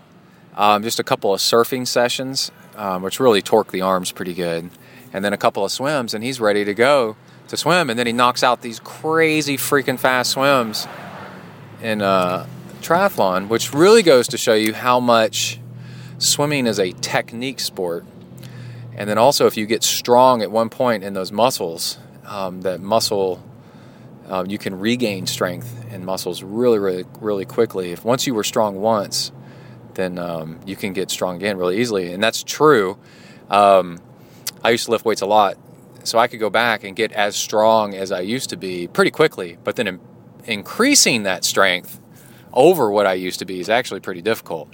That's a slow growth, because those muscle fibers aren't dormant. I'd have to create or expand. I'd have to create new growth, But reviving old growth is actually a lot easier. And that's my major complaint against dopers, is you use doping to get super freaking strong, and then now you, I haven't doped in a while. Well, you're going to easily return to that crazy freaking strength because you used artificial means to get that strength, and now you can get back to that pretty easily. Now, you won't be able to train and everything as much, but you have this dormant strength that you got initially by doping, and you can get it back. But anyway, that's a tangent. So the whole point of what I'm saying is, the other interesting fact was, he said he swims with paddles, and they said, "Oh yeah, how much?" And he goes, "The whole swim." They go, "The whole workout?" "Yeah, paddles and bands," which means you tie your ankles together so your feet drag, and you have to work consciously to keep your feet up. And he said, "Yeah, the whole workout he does bands," and that really blew away the interviewer. And I was like, yeah, I could see that. It's like running with ankle weights, like you do it to get strong, and you get really, really used to it. You take off the ankle weights, and you can pretty much freaking fly. So how about, I've got paddles, and I'm like, maybe I should try that. I hardly ever swim with paddles, and I used to. When I used to be really, really fast in high school, we used to do paddle workouts to make us stronger. And I'm like, I got paddles in my swim bag. I should try to use them. So I warmed up without them. I swam for an hour. I warmed up without them, and then after a while, put them on and swam 10 minutes with, and immediately I was like, oh, that burns really, really nice. And I was like, yeah, I could see how this, I need to be doing this. And then after it started burning pretty good, I decided, well, this is new to me. I haven't done this in a while, so I'll lay off the paddles for a little bit. So I swam 10 minutes without, and then 10 minutes after a while, I was like, okay, I could probably try it again. So I alternated 10 minutes with and 10 minutes without for the rest of the hour, and it was really nice. And then I combined that with my new infatuation with comfortable pace. So I just swam at a comfortable pace, because that's your fat burning zone, whatever you feels like your normal pace. And so I just swam like that, and then and I let the paddles, work out my arms. They increase, torque in your arms, and let it burn without you actually having to try anything. It just happens. So I was letting the paddle work be the intervals, and it does it without you really even trying all that much. And at the whole time, I'm increasing my my metabolic efficiency by swimming at a average, comfortable pace. It was really nice. And then earlier today, I got this crazy freaking email that I can't tell anybody about unless something happens or they tell me I can talk about it. But man, that was a shock, and it really made me.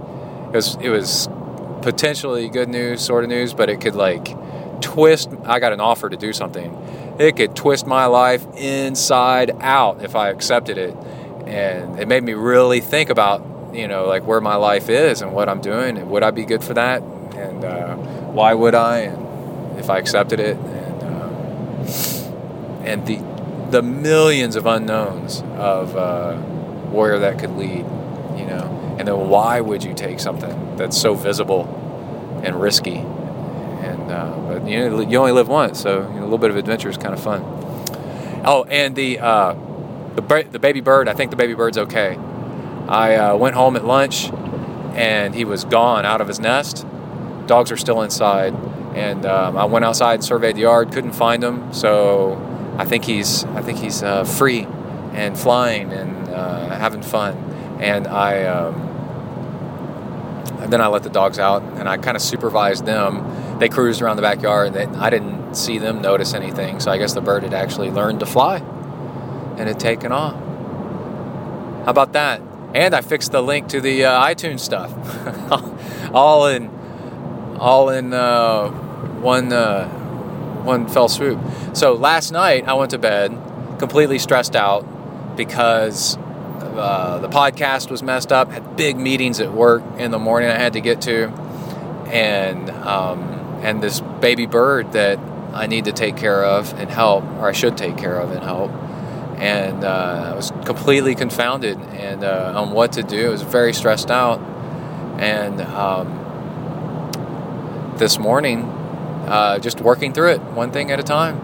Things came together. I just did the best I could. And my podcast was reborn, and my baby bird that might have gotten crunched by dogs last night managed to revive him and rebirth him into the woods for a second attempt at life. And so again, with him, I was worried the dogs were going to eat him because he couldn't fly yet. So I gave him a second chance, let him recoup overnight, put him back in safety, and then let him or her start flying again when there was no dogs around, and so he could really learn on his own without getting chewed up. So that's it. I got things to do. I think I'm gonna have a beer. Oh, I've got St. Arnold's, which is a brewery out of Houston. Alyssa is the ale, and it's pretty good. It's halfway malty, halfway hoppy. It's dark, and it's named after the tall sailing ship, the Alyssa, which is moored in Galveston. And I've actually been on that ship. I've never sailed on it, but when I was in Boy Scouts, we did a trip to Galveston Bay and stayed at the Railroad Museum overnight in railroad cars and Pullman cars, which was really cool. And then during the day, we worked on the Alyssa, cleaning it and shining the brass and learning about it and stuff like that. It's pretty cool. It was a tall ship that over time, I think they did this to a lot of tall ships. The owners of it converted it to a steamship for a while. Tall ship is a sailing ship, like a 3-4 master. And, I don't know what class. There's like schooners and things like that. I don't know. I don't remember what it is, but they converted it to steam or coal and had paddle wheels on the side and all this other stuff. And then Galveston, the city tourism board, was looking for something to make Galveston kind of special. And they searched the world, this is like 30, 40 years ago, they searched the world around for a tall ship that had actually sailed to Galveston, and they found it dry docked in Italy or something, I think. And it was rusting away, and it was a mix of metal and Frankenstein with all kinds of different drive systems and stuff, because over the years it was converted and stuff. So it was rebuilt and refitted as by Galveston, the city of Galveston, as to its authentic original wooden sailing ship, and it does tours and sails around, and that's pretty cool, man. That this ale made out of Houston, and Galveston was the original port city, and then when it got wiped out by the mega hurricane, flattened the city, they moved the ports further inland, and that's how Houston itself became a city. Until Galveston got wiped out, Houston was pretty much nothing. And because of the fear of hurricanes and Galveston being gone, Houston popped up. So if you live in Houston, or you like Houston, or you know anything about Houston, you can thank this hurricane for wiping out Galveston. And that's what made Houston there. So, All right, that's it. I got to go. Out. Bang. All right, it is Friday. It's Good Friday. I have the day off from work, and I'm not in my car. And you can tell because my car doesn't have a toilet in it. I bet yours doesn't either, unless you drive around in an RV for some reason. Okay, I went on a bike ride this morning, a 2-hour ride, and felt really, really nice. And I have a couple of technical tips for you. And the first one is, if you have a shifting issue, my shiftings, I had the cabling replaced on my shifting, and with my new Zip Vuco return to center shifters, and with new cabling, the cables stretch like guitar strings do, for a few weeks during a few weeks of use, and so then the shifting settings get kind of off, and so you get it. Ghost shifting, and then not shifting, and then ghost shifting, and all kinds of crazy back and forth. And so you have to adjust your shifting, and you don't need to take it into the bike store to do this. And I have your typical shifting advice, but then I have something that a lot of people don't know. So I'm going to tell you this in a second. So pay attention. The first thing is, if you have a road bike, you might have a barrel adjuster up towards the top, but it's the little knob that you can twist on the cabling route. And if you have electronic shifting, then damn you, I hate you. But most of us don't have that. So at the rear derailleur, for example, there is a barrel adjuster, and if the easiest way to remember is if you want to make it so that it skips up to the next gear, like skips to the right easier, or you want it so it shifts to the left easier if you're standing behind the bike and looking down, the coolest thing is to remember is the top of the barrel. You turn it in the same direction that you want the chain to be more in, right? So if you want it to shift to the right, which would be a smaller cog, then the top of the barrel adjuster, where if you reach down and grab it, I'm doing that right now. Let's get a little bit of, there you go. So if I'm standing behind the bike and I reach down with my hand, and now my thumb is on the top of the barrel adjuster and my fingers are underneath it. If I want the chain to be a little bit more to the right, so it skips to the right a little bit easier and shifts up a little bit easier, then with my thumb, I twist the barrel adjuster to the right. So the top of the barrel adjuster, you turn that in the direction that you want it to go. So if I want it to be a little bit to the left, the rear derailleur, then I twist my thumb to the left, right? So the top of the barrel adjuster is which way you turn that is the same direction that the derailleur is going to go. And then I was searching around to find an answer to a problem I was having, even though I had it tuned exactly right and it was staying in the right gear, and then if I downshifted, it would shift crisp, and if I upshifted, it would shift crisply. If it describes a verb, then it's an adverb, and then, because shift is a verb, and then crisp would be describing the verb, so it's an adverb. So if it's an adverb, you add an ly to the end of it. So you don't shift crisp, you shift crisply. How about that? Raised by a grammar Nazi. Okay, so how are you doing? Good? You're not doing good, you're doing well. Okay, so then, sorry, squirrel. The shifting problem is, now let's say your drivetrain's kind of old. Mine's 7 years old. I've moved it through 2 bikes, right? I get a new frame. I keep the drivetrain. So I've got a rear derailleur that's 7, 8, 9 years old, right? And what happens is, as I get to the very end of the cassette and I want to put it into the highest gear, your fastest gear, actually it doesn't want to shift over to that. It's going, nah. But I'm like, well, what's the problem? Like it shifts between all the other gears just fine. But once it gets out to the end, it kind of goes, and it takes its time, clicking. Actually doesn't want to drop into that last gear, and it's really frustrating because everywhere else it's shifting just fine. I read a piece of advice on the interwebs that said older drivetrains, sometimes the spring that pushes it out all the way gets tired, and so it doesn't have as much spring to it as it used to. So it has a little bit of trouble getting out to that outermost gear. So adjust your limiting screws. There's 2 screws on the back of your derailleur, and one says H for high and one says L for low.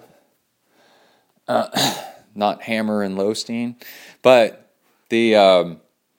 so what you do is you counterclockwise unscrew the limiting screw on the high just a little bit, and it gives it more room so the spring has less to fight against, and then bang, it'll pop into that higher gear, no problem.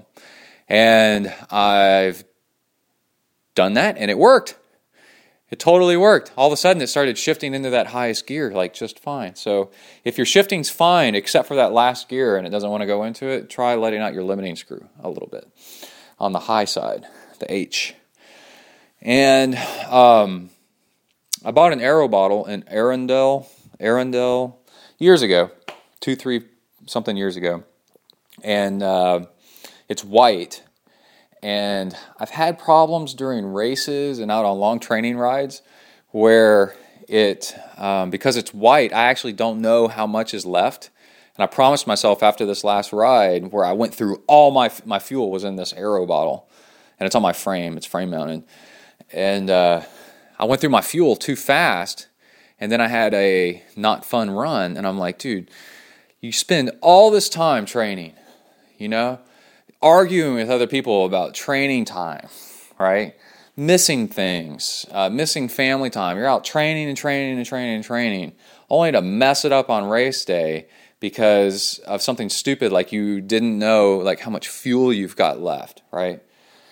It is really, really, when you think about it, it is really, really dumb to spend 10 to 20 something hours a week training and then mess it up on race day over something that's really, really fixable. That's a $20 fix.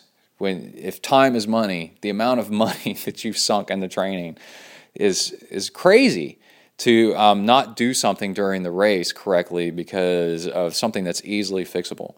So after this last race, I went online where my stomach was kind of upset on the run because I ate my fuel too fast because I couldn't see how much I'd been eating because the bottle is opaque and not clearish. So my fuel bottle. So I went online, ordered a replacement bottle, and got a clear one. It's like semi-clear, but you can see it's kind of whitish opaque. It's not totally clear, but you can see through the bottle easily like how much is left that you've drank. And I wanted to recommend this to everybody, that for your fuel and water bottles, for everything, if you have a choice, get clear. So you're at the bike shop and you're like, ooh, these bottles have cool logos on them. I need a new water bottle, Unless it's something that's insulated and you want it to stay frozen, then white opaque would be kind of smart, But everything else, if you have a choice, get clear. And then you'll know how much water you got left or how much fuel you've got left. And it seems to me like white opaque is white translucent seems to be the best because it's a mix of both worlds. White reflects a lot of heat, a lot of sunlight, so it won't get too hot, and then it's translucent so you can at least see your levels through it. And then I got something else that's going on. When I was in Spain for Strong Like Bull training camp, I had a tire come apart on me, and another guy at the camp, Todd, said that he he had a tire that he actually hated. That he lives in Northern California where it's really, really hilly, and he had a tire that that for whatever reason his brakes or something dragged against it, and he was worried about the sidewall coming apart. And especially in the high-speed descent and with a turn, he was worried it would blast apart on him, and that he'd give it to me. And this is really interesting, guys. So I said, "Oh, well, what is it?" And it's a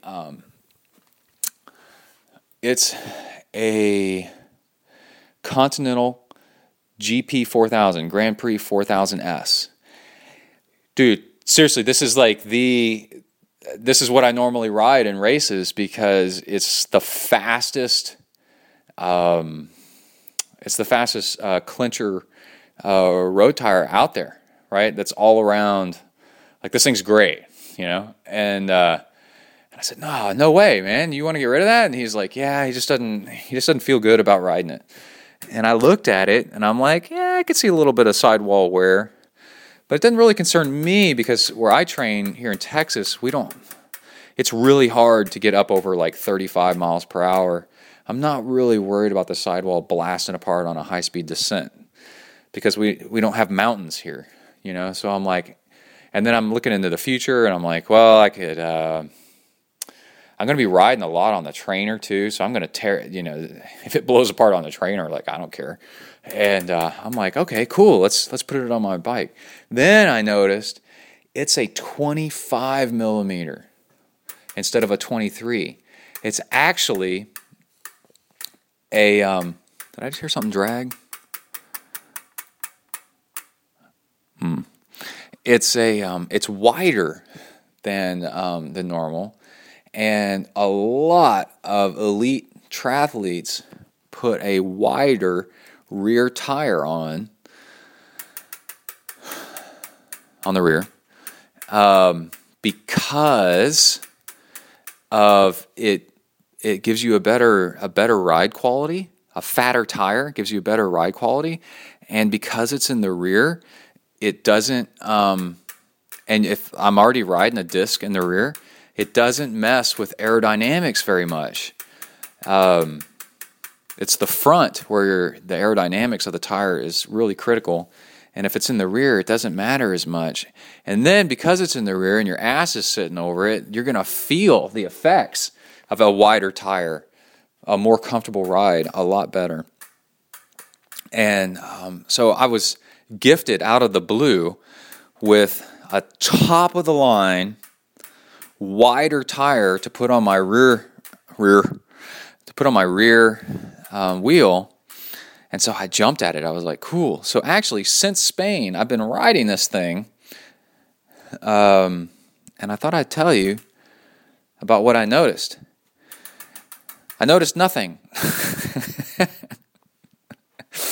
This rides like any other tire, but it's kind of cool that I got it. So it's kind of like having a drag bike, you know, where the front wheels are skinnier than the rear.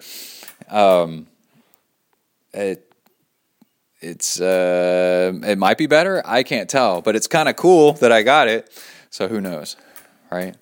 So I'm just going to ride it. If I was to buy a whole new tire set again, I'd probably buy 23s and not 25s. Because after the rear starts wearing out, I swap them and I put the rear in the front and I put the front back on the rear. And so I'm alternating front to rear. And if they're different, I don't want to put a 25 in the front. I'd rather have a 23 in the front. But anyway, that's all I got. I know that's kind of crazy. So I got the day off. I'm going to actually do some work on my bike and clean it up and work on the aero bars a little bit, and I'll probably run this evening. So that's it. Out. Oh, I swam last night with paddles. Did I talk about that? Yeah, I already talked about that. All right, that's it. Out. Bing. Oh, hey, guys. I just finished an evening run, and I got some cool training advice for you, man. I've been trying something, and I thought I'd pass it on. Okay. I'm drinking one of those Alyssa beers. That's actually not that bad. Okay. First off, there was an article I read a while back, like a week or so ago, that I thought was fascinating. And I'm sorry if I've talked about it earlier, but I got to repeat what it said. It said, basically it was a running article, but it could be translated to swimming or biking. And it was, I forgot the gist of it, because what I'm about to tell you was kind of like a segue sideways, but it really caught my attention. So they were testing, like different fuels and people running and stuff like that, right? On treadmills and testing people and stuff. Okay. But the really important part, I'll get to it, is that the strongest correlating factor to someone's natural pace, right? They said, get on a treadmill and run whatever your natural pace is. Whatever you feel is like your natural pace. And like your God-given pace. Oh, that was the article. Is why is some people's natural paces different than others, right? Okay. And then they tested all these different people, and all these different people have natural paces. So they were like, okay, does it correlate to threshold? No, it doesn't. And the whole point was, hey, it's mental. How hard you push is mental, right? Well, not exactly, because they did find a correlating factor. You're comfortable, what you perceive as your natural pace just happens to be, at most, the top end of your fat burning pace, right? Where you're still predominantly fat burning. So what's going on is your brain knows that if you go much faster, you're going to go into glucose burning, and you only have limited supplies of that. So your natural running pace is one that you can do all day, because it literally is one that you can do all day, right? So the recommendation was, well, and I'm kind of putting together things from maffetone and other things all into this. If you run at your what you feel is your natural pace, you'll actually get faster and faster, and your natural pace will actually get faster, because you'll get, and I'm saying, I think if you run at the top end of your natural pace, don't run at the slow end of your natural pace, but the top end, your body will adapt and go, a little bit faster, and it's not a shock to the system. And it's in your fat burning zone, so your efficiency, basically what you're doing is figuring out how to run economically faster at your fat burning pace. At your fat burning effort level, right? Okay, so I was out running, I was biking this morning and then running this evening at what I just felt like was I settled into what was my natural pace, and then I would try to see if I could accelerate it a little bit kind of here and there, but that's it, right? And what was really cool was I felt, especially this evening run, is I really felt like I could bike or run like all day. I could just keep going and going and going. And at first it feels like maybe you're not getting a good workout, but after about half an hour or so, you can feel the fatigue setting in. You can tell that it's working your muscles. It's definitely a workout, and it's definitely going to improve you. And I think it's like fantastic training for Ironman pacing, long distance pacing for yourself to realize. Oh, and the thing is the longer I went, actually I started I could tell that my body was kind of subconsciously doing little things to get faster at that comfortable pace. And actually, I kept thinking, like the first word that comes to mind, I was thinking about this when I was running, like telling you all, like, how do I describe this? I wouldn't call it comfortable. I'd call it natural. Your natural pace. You, listener, right now in your car, If you went out running, Bob, I'm talking to you. If you went out running right now and you were told, hey, you got to run like 2-3 hours, doesn't matter how fast you go, really, like how fast would you gotta file papers when you get to the end. It's not that exciting at the end, you just gotta run. What's your natural pace? You're not racing, just what's your natural pace? And then that way you view it more as like it's like your current ability, Now run at barely the top end of that natural kind of ability. Don't think about it too much, and your body will start cheating itself to go with that natural ability just a little bit faster every time, every minute, every hour, every workout, And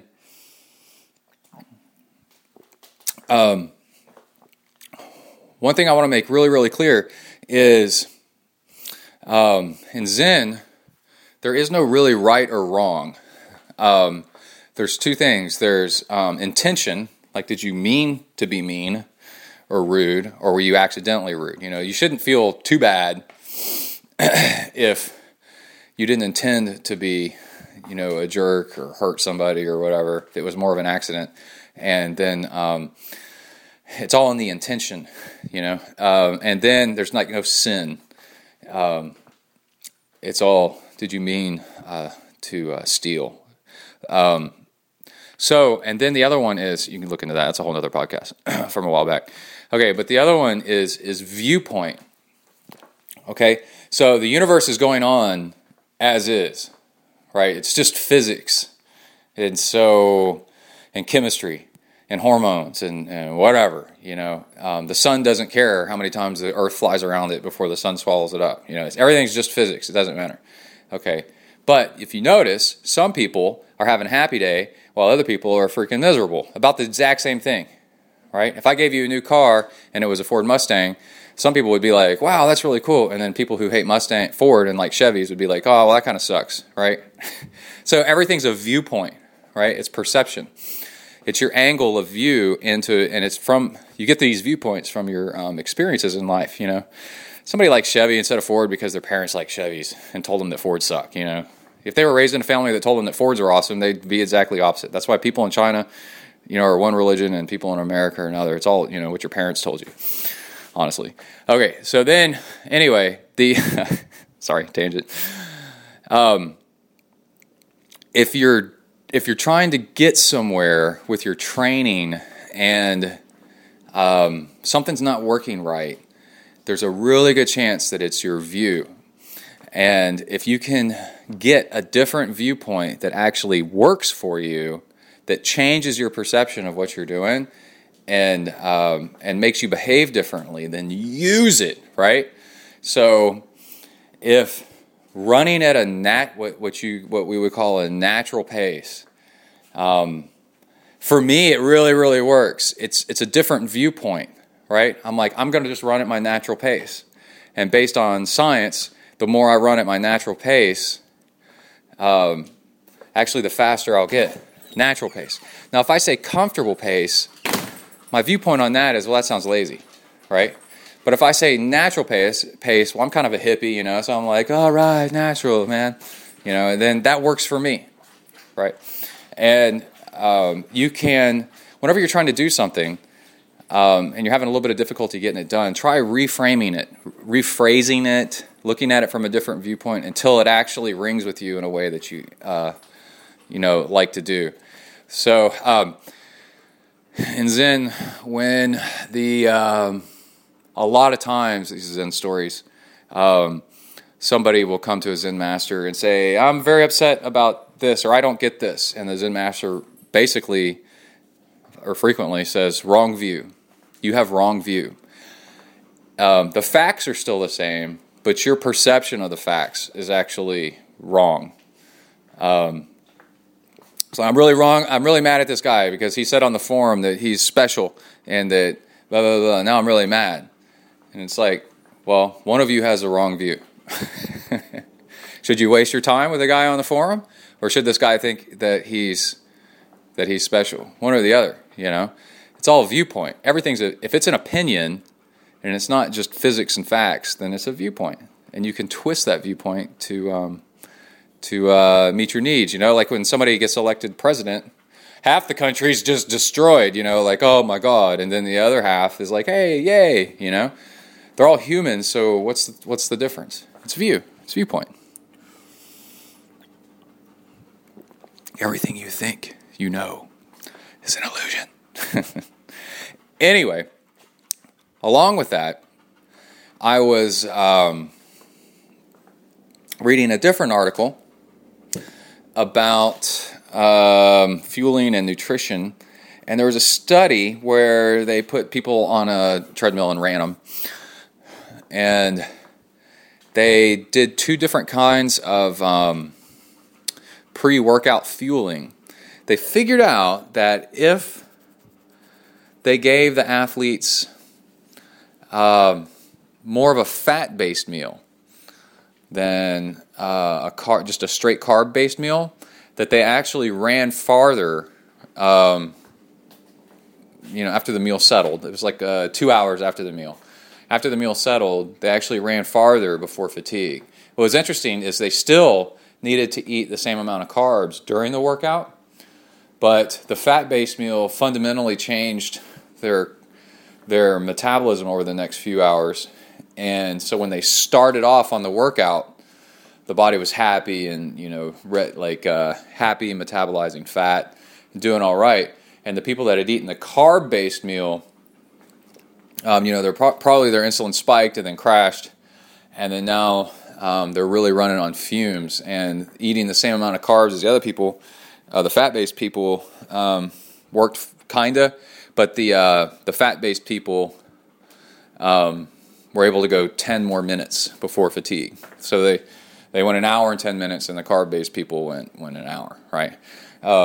Before they said they felt like crap. So this is not fueling with fat during the workout. It was actually pre-workout snacking or eating to get the body, burning fat. So on ZenTri, we sell Hornet Juice, which is a fat metabolizing protein powder that you can take, they recommend, a little bit before your workout to kind of get the body metabolizing fat, right? So there you go. And I love this Hornet Juice stuff. It really works. And then you can get that Hornet Juice, actually, and it really helps support the show. We just up the bandwidth costs. So it's on the right side, I think, of zentriathlon.com. And then so before this workout tonight, I was kind of hungry, and I was like, well, I shouldn't eat just straight carbs because I want to try this fat burning thing. So I was like, I have coconut oil in the pantry, so I ate like a little bit of coconut oil, and I'm kind of like, that's not sustainable. That just tastes, I mean, it's okay, but it's not like all that exciting. And I'm like, what would work? And I was kind of looking around the kitchen, and then I saw peanut butter. And I was like, oh my God, that's perfect. So a lot of you are like already nodding your head like, duh. And I ate a spoonful of peanut butter, which is really high in fat, and it's got a little bit of protein and carbs in it, and but really high in fat. And waited about 15 minutes and then went out for a run, and then had this fantastic freaking run where I just felt like I didn't start off the run going, oh my God, I need energy, and my blood sugar's all like wonky all over the place because I was hungry, and then I ate straight carbs, and then I like a gel, and then like skyrocketed and then crashed again. All right. Kona went running with me. Hey buddy, what's up? Hey, you want to let people hear you pant? It was just beautiful weather. Here you go.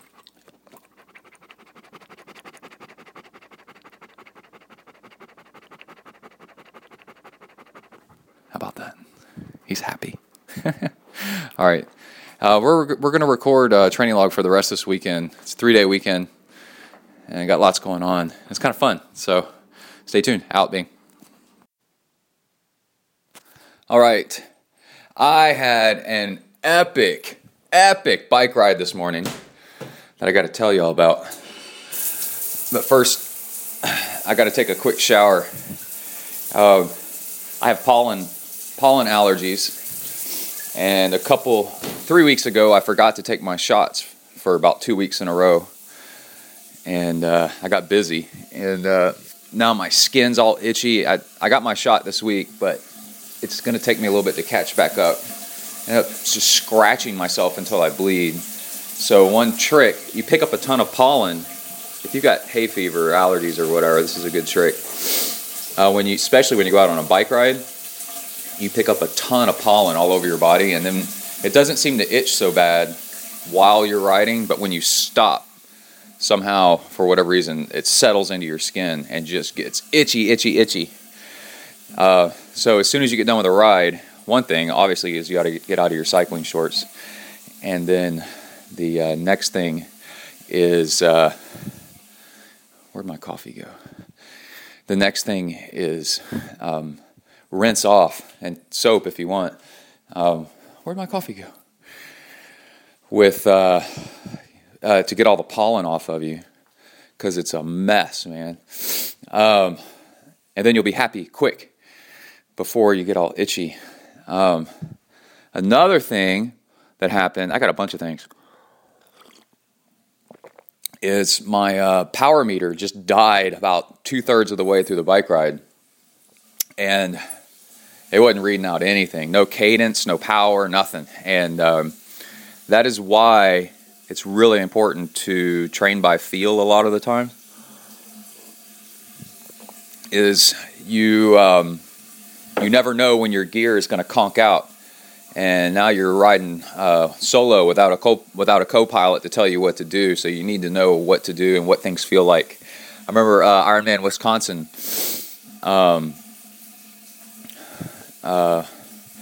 My power meter died as soon as I got on the bike. It ran for a few minutes and then conked out.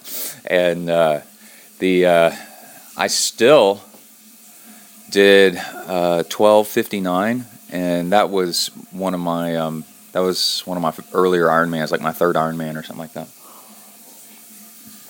And Wisconsin's a rough course. I think the shower's about hot enough now. I'm not gonna take you in there with me, but yeah, it's another thing is for cami cream, to keep from your crotch from getting all blistered up and ingrown hairs and all that crap and saddle sores. Emily is a nurse. I told her I was trying to find Skin Sake, and she said because they carry it in a lot of stores in big cities, but College Station doesn't seem to have any, so I was going to have to order it on the internet. And she said, why don't you use Lantiseptic? And because she has some, because she's a nurse. And I was like, what's that? And Lantiseptic, Lanti, Lantiseptic is, it comes in a little white screw top container that's wider as it is tall, than it is tall. And the first ingredient in it is beeswax. And I think that's the first ingredient. Well, lanolin. It's 50% lanolin. And then immediately after that, it's beeswax. I got to tell you, I used this stuff for the first time yesterday, and I was so blown away that this morning I paid more attention when I put it on and rubbed it between my fingers. It's really weird. This stuff is it's like Teflon. When you put it on your skin, it makes your skin like slippery, like nothing wants to stick to it, which is awesome. And so I highly recommend it. Like I put on some of that as a base coat on my crotch, right? And then I grabbed some Noxema and tried to put that on top of it. The Noxema wouldn't stick to anywhere where I put the Lantiseptic. It was crazy. I was like, man, that's really, really good. Okay, when I come back, I'm going to tell you about a cadence and muscle thing that I figured out while riding that really upped the performance on today's bike ride. So I'll be right back. Out. All right, I'm back. I'm spotless. No more pollen. Okay. Something I realized, I was saying earlier that when you do a ton more volume at your natural pace, your body ends up figuring out a way for you to go even faster and faster. Little mechanical things like leverage things and different angles of attack. different things that make the same pace easier and a faster pace doable, right? Okay, so and you discover these things by just volume and volume and volume. You try different things all the time, and then you toss out the things that don't work, and you keep the things that do work. You don't even know you're doing it. But just think about it, like how much more efficient you are at walking today than you were when you were learning how to walk as a little kid, right? You just learn to be more and more efficient. Okay, so there's and then with 10,000 hours, right, you get really good. So one thing that's really frustrating is when you talk to somebody that's a really good athlete, cyclist or runner, swimmer, and you're like, how are you so fast? They're like, I don't know, I just train, whatever. It's like, just trained a lot, and I got faster and faster. And well, their technique's better, is more efficient. But how did they figure it out? Okay, so last night I was listening to Trail Runner Nation podcast, and they were interviewing a guy. He's a colonel in the Air Force, probably retired, and he owns a running shoe store in West Virginia, and he's kind of famous because he's a minimalist shoe advocate, and that's whatever. So, by the way, go back to really, really old episodes. I used to run barefoot all the time. So, then he was saying, the foot is fine the way it is. So it's got natural levers and everything in it, and you just need to do more. Just do more, and you figure out how to use it better, but within reason, so you don't injure yourself. And the muscles, he was talking, I was kind of, it was late last night, so I was kind of in and out, and I was overfeeding the neighbor's dog and whatever, but I caught something that he said, where he said, muscles are actually stronger if you hyperflex first out before you contract. And I was like, huh? And then he said, try breathing out real hard. What's the first thing you do? You breathe in to expand the muscles, to stretch them out, and then you breathe out really hard. Okay, so you try this. Try breathing out hard first without breathing in first to hyperflex your muscle, right? If you're going to punch a punching bag, you don't start with your muscle like half-cocked. You rear back and hyperflex your muscle and then punch, right? And that allows you to punch harder. If you're throwing a javelin, like you stretch your arm and your wrist so far back behind you that it's stretched, and then as you contract, it's apparently stronger when you do this, right? Okay, so I was listening to that, and while I'm out on this 3-hour bike ride, like about 45 minutes to an hour into it, I'm riding along, and I'm like, I'm going to try something. Or I'm going to put into use something that I've noticed. I've been noticing this. The more volume I've been doing, I've been noticing that if you work with your ankles a little bit, you can flex your leg up. So your knee's higher, you point down with your toes, and then your knee comes higher. And then what it does is it kind of hyperflexes your hamstring up. So then when you press down, it's stronger. And then when it's down, you hyperflex your ankle. Well, you roll your ankle and heel down so that your quad is flexed out a little bit more. Your quad? Your glute? I don't know, whatever it is. And then when you pull up, you're pulling up from a hyperflexed down, and that's stronger, right? And the first thing I notice is your cadence goes down because this is new, and you're kind of making a longer stroke with your hand. Right now I'm doing my hand. Remember Karate Kid, wax on, wax off, right? So you go up with the wrist, and you flex the wrist, and then pop it back. And like if you're popping a whip, you rear back first, and then you pop the whip, right? So what I noticed was at first, your cadence slows down, and that's not all that good.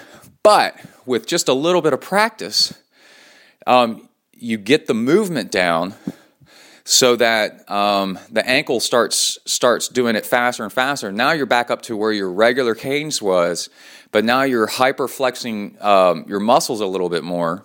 I don't know if hyperflexing is the right word, but you're counterflexing your muscles a little bit longer so that when they come down or when they contract, they're actually stronger, right? And this is back when my power meter was still working earlier in the ride. And I noticed the power numbers went up, right, at the same heart rate and same cadence, and then that flex action was actually resting the muscle a little bit, so it was actually like really sustainable.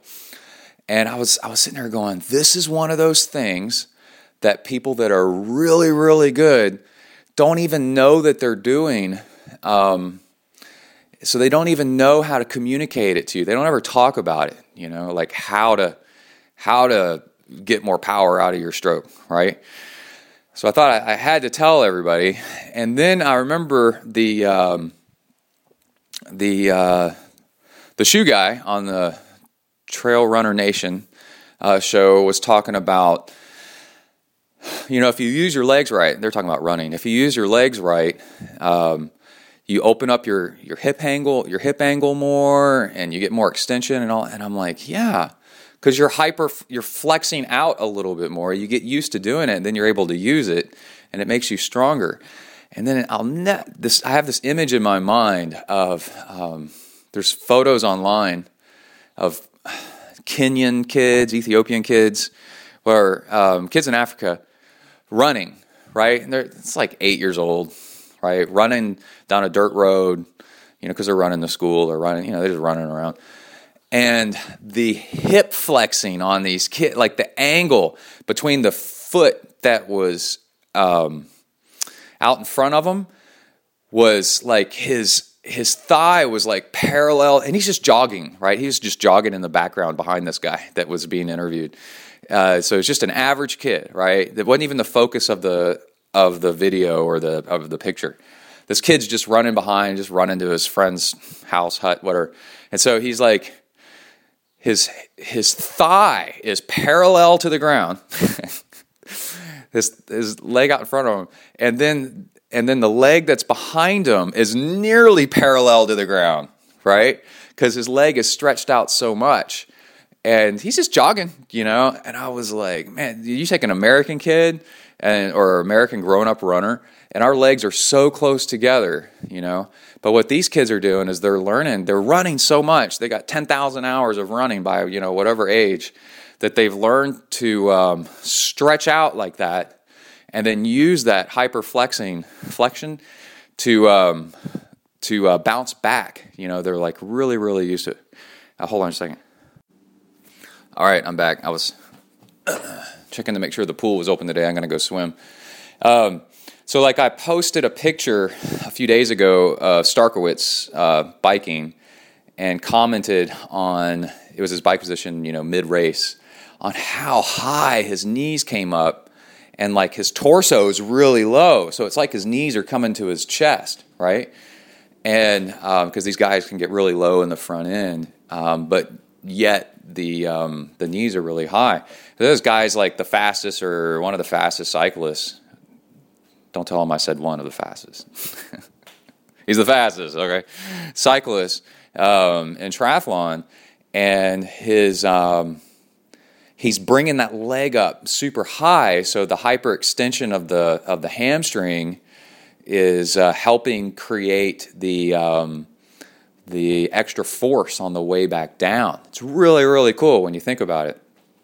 And anyway, I'm not saying you have to do this. I'm just saying when you're out cycling and you're going at your natural pace, see if you're using that ankle to extend, to both shorten and extend your leg length, so that you get this pop with your leg, so that it's more like a whip as you whip up and down to get more force out of what you're doing. And again, think about this. Before you breathe out, if you're going to breathe out really hard, you have a breathe out test, which actually when you take your allergy shots, they want you to breathe out into a device that measures how strong your lungs are today, because if your allergies are acting up, you get a little bit of asthma and you can't breathe so hard. Well, the first thing you do is you take a huge breath in to flex out to elongate the abdomen muscles, your diaphragm. And then you breathe out. So imagine that you got good enough at this, you're 10,000 hours, so that it's just as fast as somebody that is not practicing doing it without, right? So that your cadence is still nice and high, but you get this extra force. And then there's your missing power, your missing watts that make you faster. You're missing miles per hour. When somebody that's like crazy fast, isn't trying any harder than you are. You're all trying the same. I remember coaching people in the pool that are terrible swimmers, and they're like, I just wish I could swim faster. I'm like, listen, if your goal is health, you're working out just as hard as anybody else. Don't worry about so much about how fast you're going. You'll get faster over time. It's exertion that's the workout. So somebody that's like crazy fast isn't trying any harder than you are. You got to remember that. They're just better at it. They're more efficient at doing it. And it's all the same amount of willpower, same amount of force. It's just they've figured it out a little bit. So all you got to do is you got to start figuring it out. So it's these little things that add up. All right, that's it. I'll be back later. Bing. Well, that was a crazy swim workout. I did 1 hour. Y'all aren't going to believe this. I did 1 hour with paddles. Oh, there goes my water bottle. And bands. A band around my ankles. So I did the Clayton Fattel workout. And actually, it was both hard and easy. It was easy because it was very entertaining because it was hard. So the hour actually went by pretty fast, and I thought incorrectly that I'd be pretty good at swimming with a band. Band around your ankles is, I tied a handkerchief around my ankles. That's just what I happen to have. And it worked. It actually worked really well. And but because you can't kick, your feet sink. But like I can swim with a styrofoam pull buoy between my legs, like no problem whatsoever, and swim just almost as fast or just as fast as I swim without. So I figured I'd be fine, and that my feet wouldn't drag all that much. I'd be like, man, I'm a good swimmer. This won't be any problem at all. Man, was I wrong. My feet sank straight to the bottom. And there's a video online where this guy is giving advice on how to do it. And he said, swim downhill with your press down with your upper body. Point down with your head. Just get swimming downhill and your legs will come up. So I kept doing that. And yeah, I mean, the more I did it, the better I got at it, And then with the paddles on your hands, it just increases the resistance that you're trying to pull with your arms, like by 3 times as much, maybe 10 times as much. I mean, it's really crazy. But if you remember, I swam a couple of swims ago or a swim ago about 30 minutes with it, alternating 10 minutes with and 10 minutes without.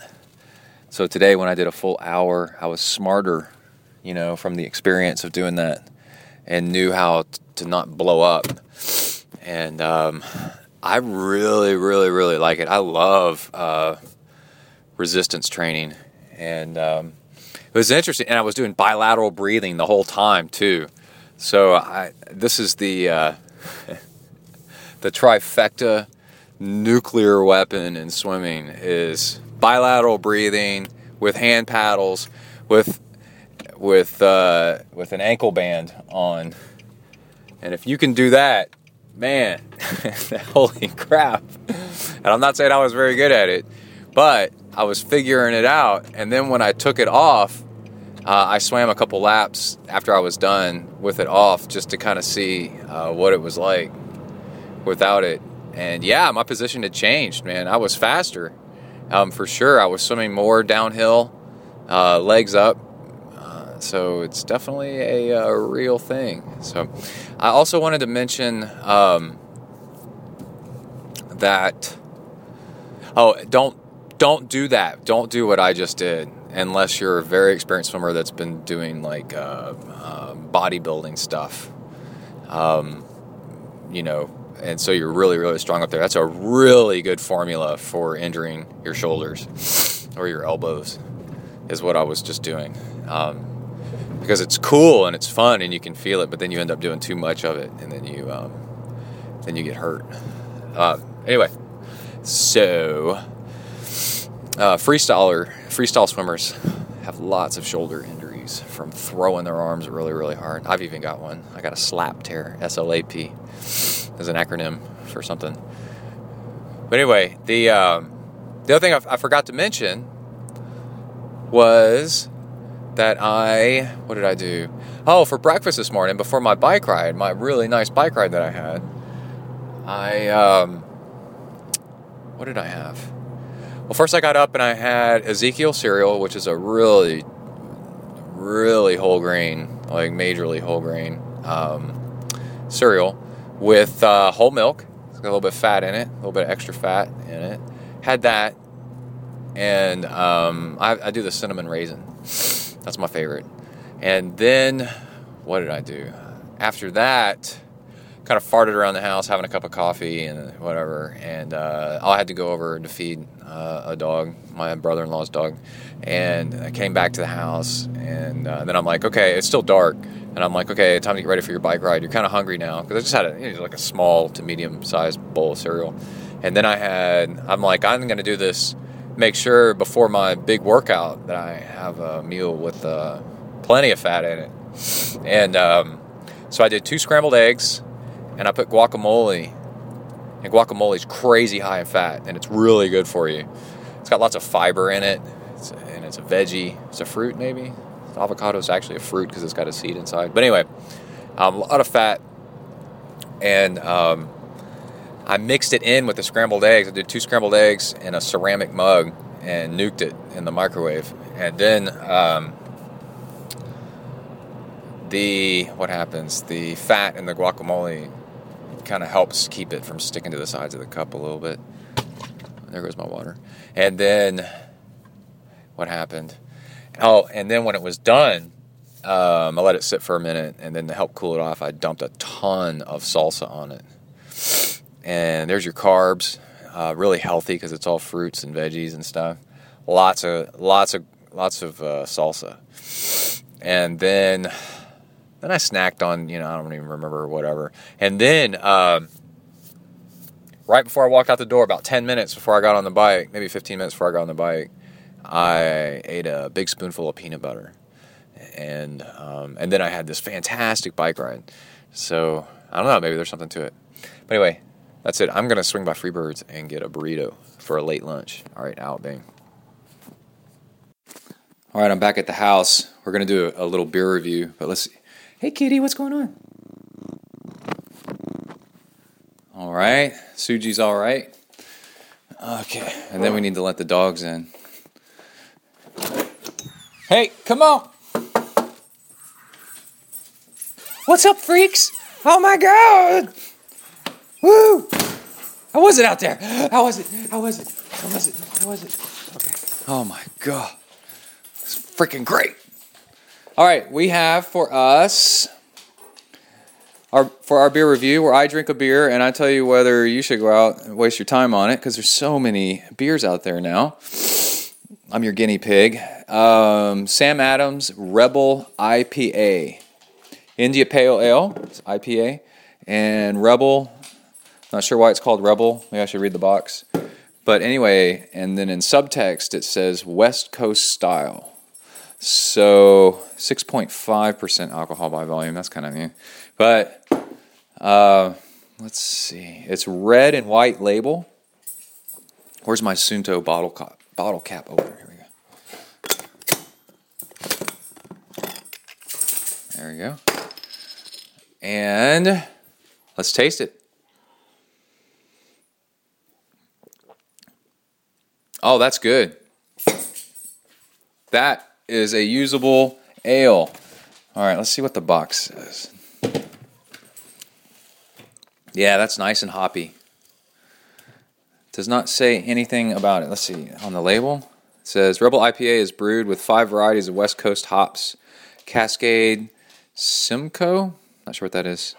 Centennial, Chinook, and Amarillo. It's everything. It's everything? It's everything. Okay, so I guess you could say I did a tour with Drew from Bend, Oregon, of the Deschutes Brewery in Bend, Oregon, and that was really, really interesting. And West Coast ales, they do like to be more hoppy flavored, and there's a distinct taste between East Coast and West Coast, and so I guess some of it has to do with the actual types of hops, the species. I guess, is it a species of hops that are in there, and you can choose. And then if you choose ones that are grown out on the West Coast, then that's what you get. So let's put this in a thermos, and I'll be back. It's nice, man. I'm gonna have this beer ale, and then relax for a little bit, do some coaching, and then we're gonna go for a run with Kona. Right, buddy? What's up, dude? What's up? All right, out, Bing. All right, I went for an evening run, an hour and 8 or 9 minutes, and had something really interesting happen. And now I'm watching a UFC fight while I'm drinking a beer, and it's Travis Brown. This is heavyweight. Travis Brown versus Fabricio, I think. It's really interesting. These guys are so huge. Roxy, these guys are so huge that they burn so much calories and generate so much heat with every move. They move a lot slower, but every move is way more powerful. So it's really fascinating to watch the difference in body size and the economy of movement that you have to consider when size is a factor. And you consider that in triathlon. And, lightweights can just move so fast and just cruise. And then big, heavy people have to be more conservative and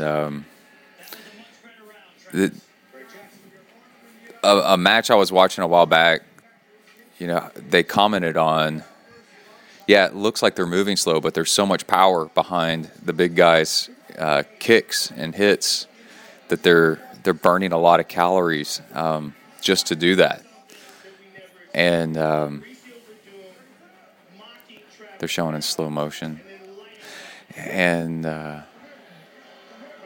it's fascinating watching, when you think about running and being an overweight, and sometimes not even overweight, just a big guy or girl, and the extra energy it takes to do that and how that wears on you.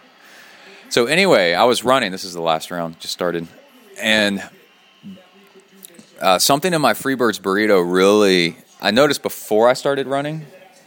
Kona, cut that out. I noticed before I started running that I was having gas. I was farting, and it was weird. And I'm thinking it was something in my burrito because it started happening before I even started running. And then getting ready to go run, and just the tiniest bit hungry before I run, so I ate a spoonful of peanut butter for that fat burning, and then I got my running stuff together, and then took off for a jog. And as I was running, it was an hour and 8 minutes, and the further I got into my run, and I'm fueling on, I got gel and honey poured into a gel flask, and I just kind of sip on it as I run, and drinking water out of a flask. And the longer I run, the more my stomach gets tight, and it just starts to hurt, and then it got so painful towards the end that I was almost not really, but kind of felt like I was going to pass out. I was starting to get lightheaded from the pain, and then also I wasn't able to fuel after a while, after about 45 minutes, because I didn't want to eat anything because my stomach hurt so bad. And so then towards the very end, I was running on fumes, and my heart rate started dropping, and I still had a good run, and I was still okay because I knew that it was going to end soon. And I knew what I was going to do hopefully going to do to fix it, after my run was over. But this goes to show, mine was induced by a burrito, okay? Which is, but a good lesson in what happens when your stomach starts to hurt, and then you can't eat, and then you start running out of gas. And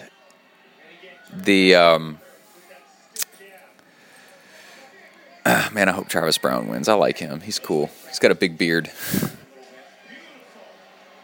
I've never seen somebody take so much abuse and still just be looking fine. God, the other guy's popping him in the face. You can hear it smack when he hits him in the face. Whew.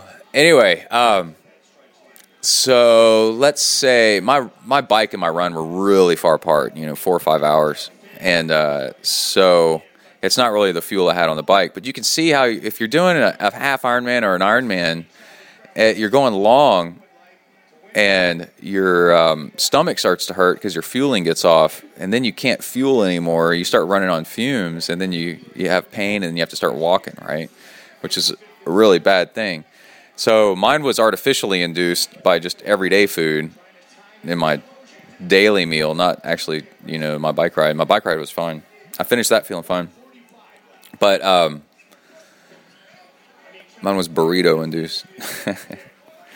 But anyway, when I got back to the house, I did a trick that actually works really well, and I've done it actually in the middle of a run where my stomach hurt really bad. It doesn't look cool, but you get down on your hands and knees, put your ass up in the air, and put your face down on the pavement, in my case on the carpet, which was full of dog hair, which was annoying. And then after just a minute or two, the gas tries to go up, and then you fart it out, and then you feel a whole lot better really quick. And this is stomach pain, makes your stomach feel tight, makes you like you don't want to eat or drink anything because it just hurts. It's just like it's a physical pain. You wonder if your belt's too tight or something like that. And so I went from feeling lightheaded and almost nauseated to feeling fine with a few farts after I know it sounds gross, but whatever. After having my ass up and my face down, sounds like a rap song, and letting some gas out. So you can imagine, let's say you're doing an Ironman, it's a 10-hour, 11-hour, 12-hour, for some of us 15, 17-hour race. Your stomach starts to hurt. It is worth it to spend 3 minutes to let the gas out. I'm not sure what to do, like go hide behind an aid station because it's, oh man, Travis Brown lost. He's going to lose. The match is over. The other guy just beat him. Wow, that guy was really badass that beat him. I still got to go over to let the dog in. Anyway, so imagine your stomach hurts, you can't fuel or anything, and you're like, I gotta keep going. Well, no, stop. And sometimes even walking will let the gas out, make you feel better. And then, because you're not bouncing as much, let your stomach relax. I've noticed that too. And kind of resets your stomach. So anyway, big day today. So 5+ hours, 5 hours and 8 or 9 minutes. 3-hour bike ride, 1 hour swim with paddles and ankle strap the entire way, and then a 1 hour plus run. So it was nice. It's very, very nice. All right. out. Let's see what happens tomorrow. Oh, I got to replace the battery in my my power meter. That's going to be fun. Out, Bing. Oh, man. Okay, so it's Sunday morning. It's really foggy outside. I already went and fed the dog down the, it's about 3 miles from here, and fixed my power meter. So yesterday's bike ride, it just stopped working. It would find it, but it wouldn't give me cadence or power. So I found the special tool. I have a power tap, which is a rear hub G3, I guess. Anyway, I last night at the grocery store, I bought a new battery, 2032. I bought 4 of them, and I keep them in a drawer. I was out, and this morning put it on, and yesterday when I was trying to make it work, I recalibrated, and the calibration number was insane. Like, it was really weird, and so and then it still didn't work, and then I took the rear wheel off and put the new battery in this morning. I had to find the tool, all that crap, and to get the hub cover off, and then put it in, and then it started seeing cadence. I put it on the trainer and started pedaling around, and then it saw cadence, but the power number was still 0. So then I recalibrated, and then it found it. So and it's reading power. So I'm actually pretty stoked. So we got that. Got that going. All right. Bang. I forgot to mention, to tell that the old battery was actually dying, I have a battery meter, just a cheap one. And it read on the edge of needing replacement. So if you got a power tap. And also, I didn't ride it overnight. So batteries kind of recharge themselves kind of a little bit for a little burst right when you first start using them. So it can be kind of misleading. So it's actually less power than what you think, and then compared it to a new battery, and the new battery was like really healthy. So that's how I knew. And then also, over the past few days, I've lost like 3 or 4 pounds, which maybe half a pound of that is body weight, and then the rest of it's water weight. So I'm starting yesterday. I've started adding sea salt to more foods, and trying to go out of my way to drink more water. You get all excited because you're losing weight. Well, a lot of that's dehydration, and it's going to mess you up. There's no healthy way to lose weight that fast. For those that care, 6'3", 172 point something pounds.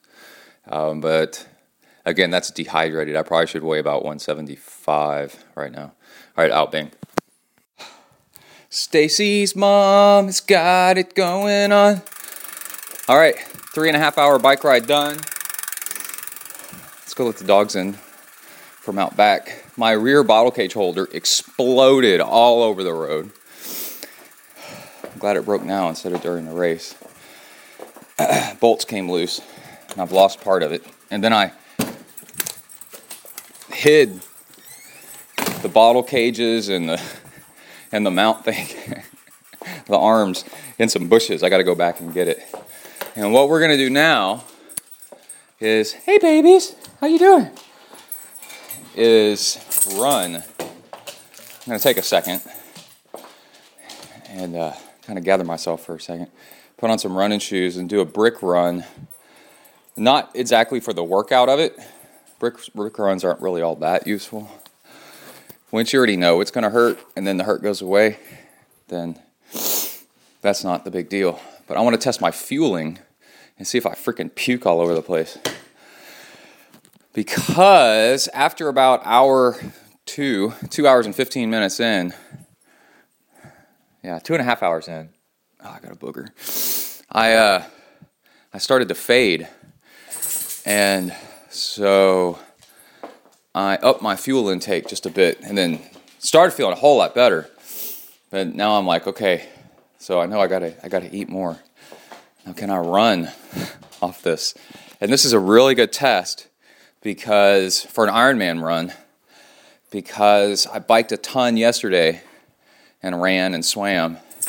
And now this 3.5 hour bike ride, I'm feeling at the end of this easily like I've done 112. I did about 70, I think. But my legs are fatigued and such. And now I'm going to run. I'm probably going to run the half-mile loop that goes around my house and come back. I figured I was going to run inside on the treadmill, but I'm like, no, I'll run outside and get a really good simulator. And then I got a nice cold beer in the fridge for when I'm done. And then I got to go in my car and go drive out there and go find the rest of my rear bottle cage holders that I buried like a bone. Good ride, though. Very, very good ride. What was my... let's look at my averages.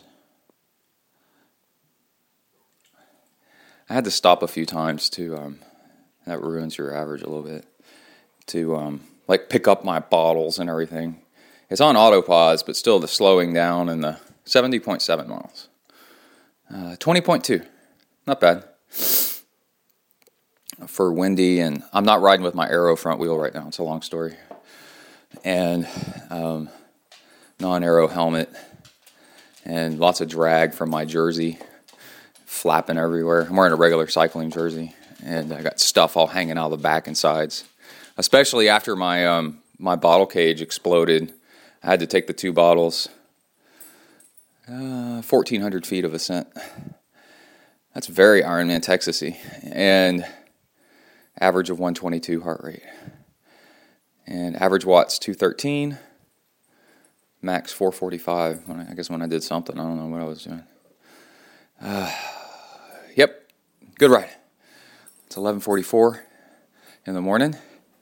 Okay, I'm going to put this down so I can start getting my act together. Out, bang. Hello. Oh, there we go. All right, I got to turn on the fan. Almost half hour run done. Really good numbers. Well, not really, really good, but good enough. I planned on running half an hour, but I was running fast enough where I ran out of road, so I just finished early. So about 27 and something minutes, almost 28 minutes. I averaged an 8:37 pace, 7 miles per hour.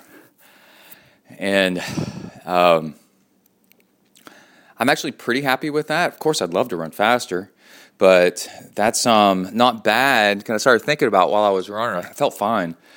I did 3 hours on Friday, 5 hours. So 3 hours on Friday, 5 hours on Saturday, and that run was capping off 4 hours on Sunday. So you're talking 8 plus 5, 8 plus 4. 12 hours in 3 days, and of training, and so it was really a test of fueling to make sure that what I ate was actually usable on the run, and it wasn't going to make me sick like I got sick in at Galveston, where I couldn't run like I wanted to because my stomach was all upset. It wasn't quite long enough to be a real test, but it was pretty good. Like, I liked what I was feeling, and for a moment, I started feeling like a little bit upset stomach, and I just kind of backed off the pace and drank more water, and that helped. And if you listen to the last podcast, the Galveston episode, I felt like I didn't drink enough water, and that's what was keeping my fuel in my gut and making it hurt. So today's bike ride, drank a ton more water, and I ate salt pills. And I have a tip for you. You can do all this, Endurolites and, electrolytes and get real complicated with it and pay a ton of money. Or you can just get thermotabs. And thermotabs are not marketed to triathletes. They're marketed to, old people and just your average person. So you don't have the 500% markup that you get for 5,000% markup that you get for triathlon. If it's got aero, if you can associate it with aero bars, then all of a sudden the price just skyrockets because they figure we're all rich. And anyway, so hold on, I'm scratching my eyes. I took a cold shower and rinsed all the pollen off already and opened up a beer. And so thermotabs are electrolytes. It's mostly salt, and I think it's got a little bit of something else in it, but nothing crazy. And they come in like a pill. And on today's bike ride, you could do the same thing. I put them in a little Ziploc bag, a little tiny Ziploc bag, and popped a pill per hour. And I also put sea salt in in my fuel bottle, and I think that made a nice difference. When I finished my bike ride and I peed before I took off on my run, my pee was relatively clear, and that's a good sign. It was like perfect. My pee was perfect, and so that was a really good sign that I was, adequately hydrated. I peed twice during my 3.5-hour bike ride, and I started off a little bit dehydrated, and as the bike ride went on, I actually got less dehydrated. My pee started turning more clear, and a pill per hour, and that's for just nice conditions, Oh, Thermotabs is like 300 pills or something. I don't know, whatever it is, for like $3. So it's just salt, that's really what you need. And by the way, I'm going to be in and out of this last little bit of recording as I think of things that went on. So I may stop, I may pause, and then come back on. What was the other thing? So when I took off running, of course, my legs are pretty blasted, but not bad. So I noticed that I actually preferred to do short steps and a high cadence. And what I should have had on my, what you should have on your watch whenever you take off running is pace.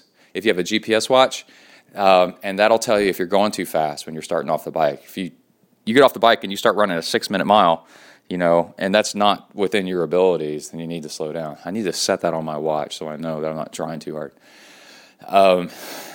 It's more of like to keep you under control. And then you can use splits too. You can hit the lap button and it'll show you splits per mile. But you're kind of guessing like where the miles are and stuff. You're hoping that they're accurately marked. And anyway, there's 2 types of running. There's many types of running, but there's 2 types that are that I was thinking about while I was running. And they are the Gazelle versus the glider, I think.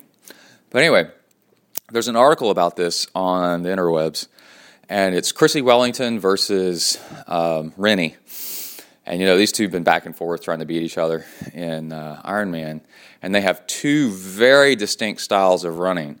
And Rennie is like what you see in a running catalog of just her rear leg is straight, her front leg is up, and her thighs parallel to the ground. I mean, she looks like she's freaking taking off like Superman every step. And it's beautiful, right?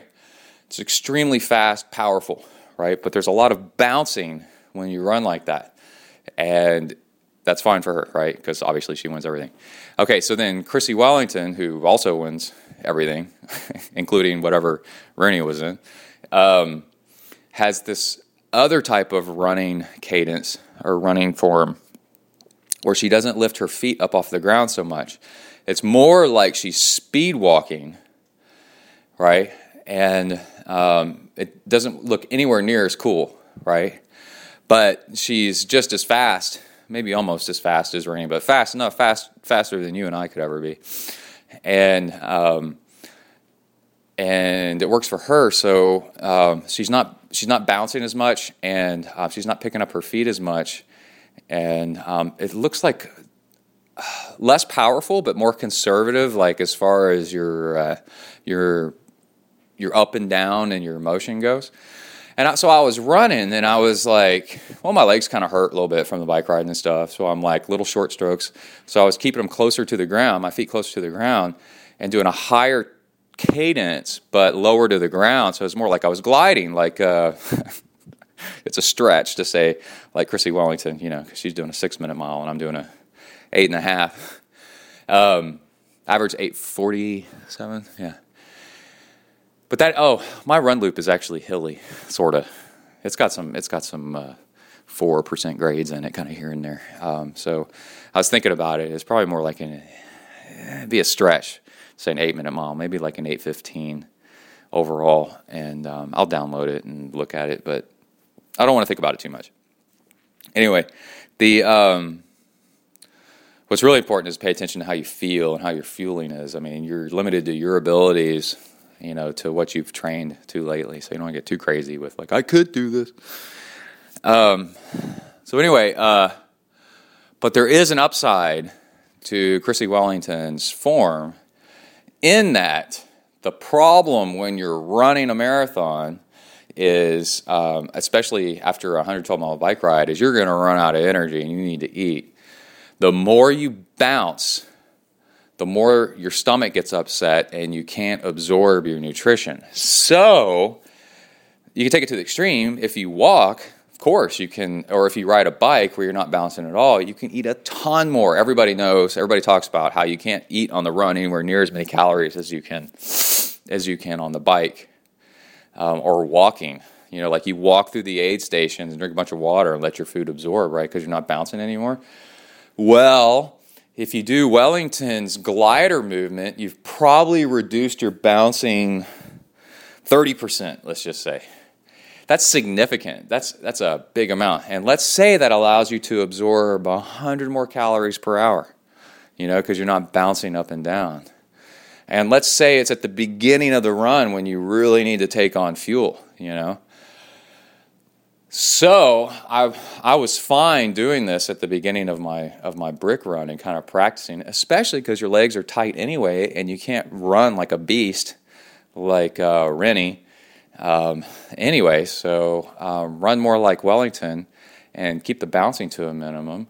And you'd be surprised how fast you were going. I mean, I was doing an 8:37 I said, or something. Anyway, 8:47. But anyway, I was doing a sub 9. With speed walking, essentially. And that's fine, man. I mean, that's like a decent time, So,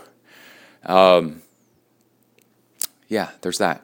Okay, as I think of more things, I'll come back. Hold on. Oh, my God. I want to brush my teeth so freaking bad.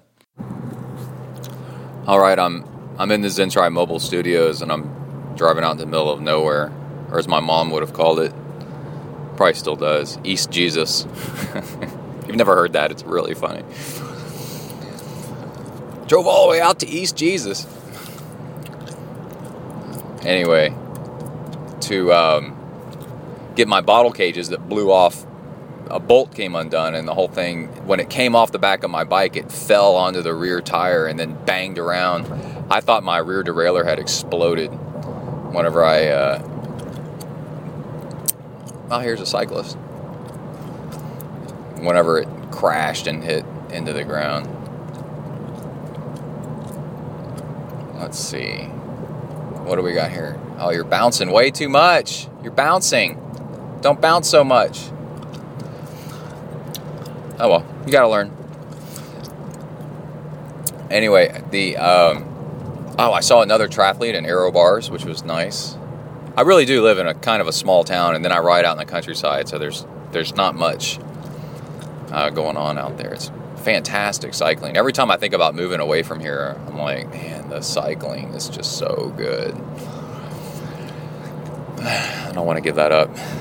But anyway, I was thinking about how after this ride, I really had a lot of energy. I've been posting all over Twitter and having a lot of fun, and I'm like, so it was 4 hours total, 3.5 hour bike ride and a half-hour run. And that's nice. That's a really good sign, to have that much energy.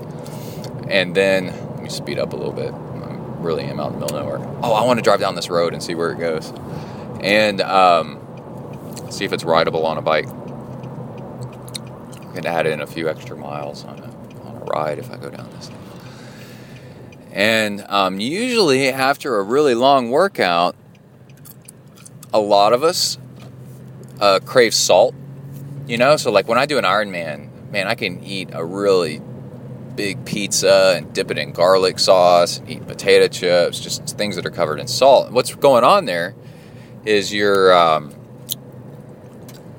craving salt because you didn't get enough salt during your training day, during your workout, during your race, and now you're facing a really big limiter, Well, it's obvious that you should have had more salt if you're craving it so much. There's all this debate about how much salt to actually eat. How many milligrams per hour? Well, how much fuel to eat and all this stuff. Well, if you just, if you start from pretty much nothing, which a lot of us are doing,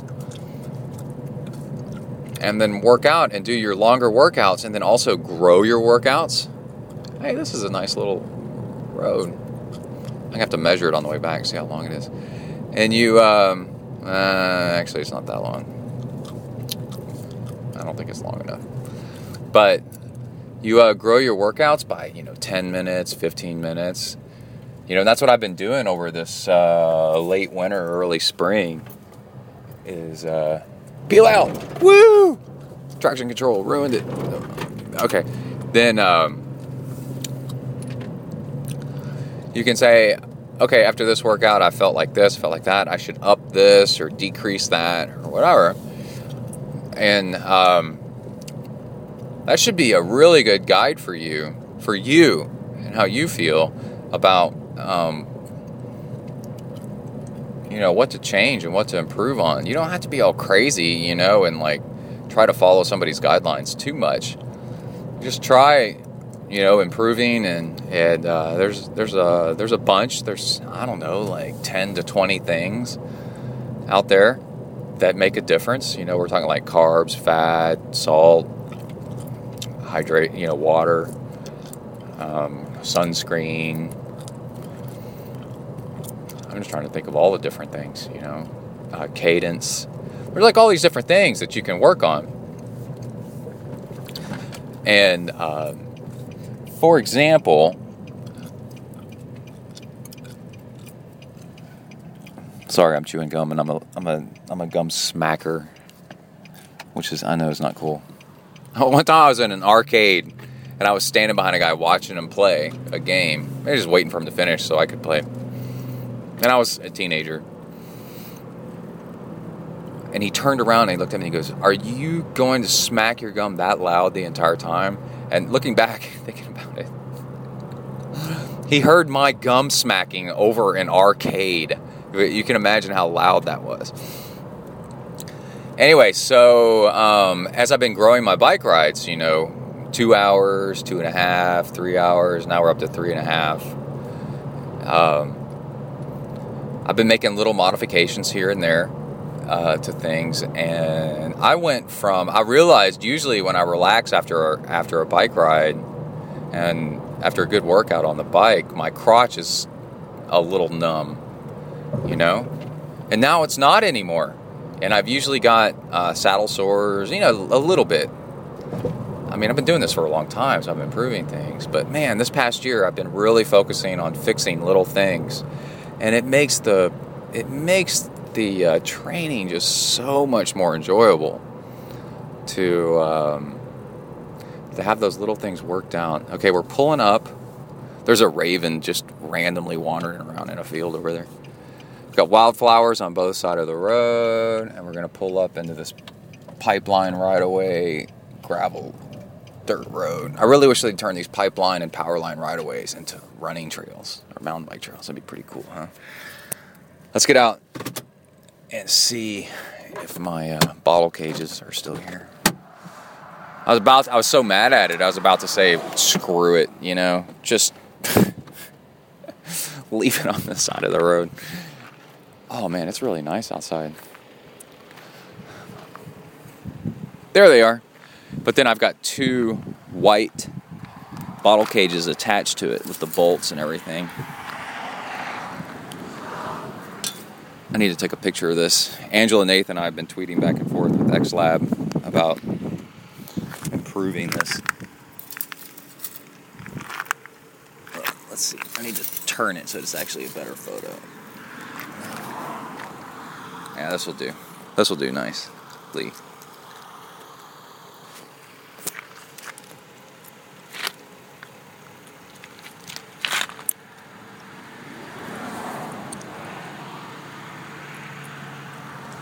There you go. All right. That's all I've got for right now. But anyway, it is super nice being able to go for a long bike ride and to have eliminated all these little aches and pains and things like that. And where are we going? I've been doing this sport forever, guys, and am I backing out straight? Sort of. And there's this tendency for you to be like, oh, I just got to keep going, like, I'll work on that later. I'll fix that thing later. That actually ends up biting you in the butt. You should do the reverse. You should fix the little things that are annoying you and making the training painful first. And, or when you got time, as soon as you got time. And then train from there. Riding your bike should feel like just putting on an old pair of broken in jeans, like your favorite pair of jeans that fit really nice and are just relaxed. There should be no aches and pains, no numbness, no nothing. It should feel great for hours and hours on end, and then you'll have much better training. So, all right, I got to focus. I got to put gas in the car. I think I'm going to grab a burger. Get some fries with some salt on it. All right, out, Bing. Oh, and jalapenos. How do I stop this thing? Oh my God, I'm going to crash trying to stop this thing. Where'd you go? All right, we got a rarity here. I'm actually recording while running because I'm doing a really easy run. It's been really interesting. And I had a ton of energy all afternoon, which means my fueling and hydration was spot on today. And I looked at my numbers, and that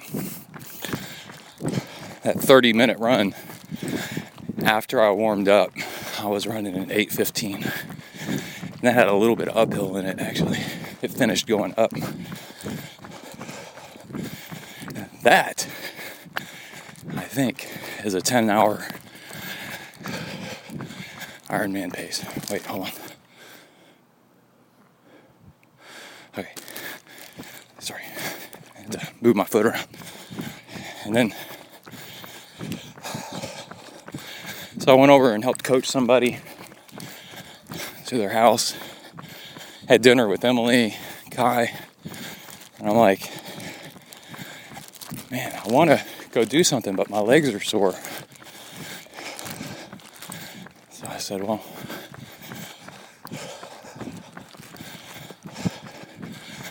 I'll just walk up and down the street, see what my legs feel like.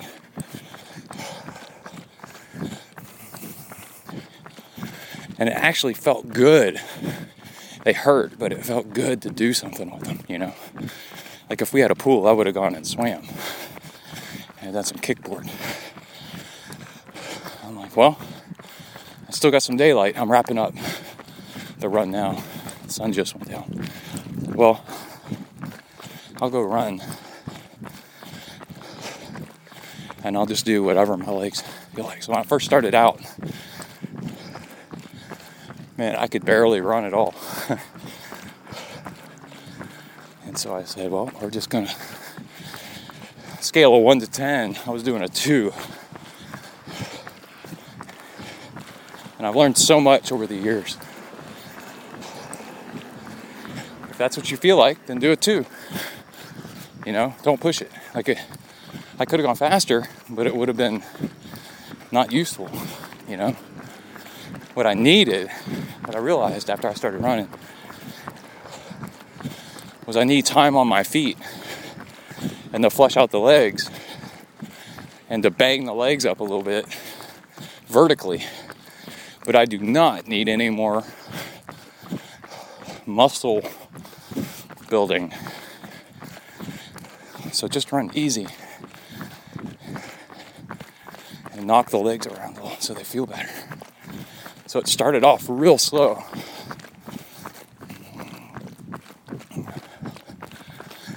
And gradually, over time,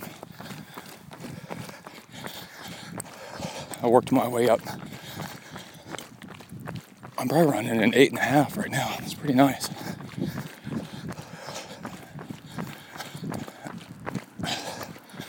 So that gives me, here comes a car.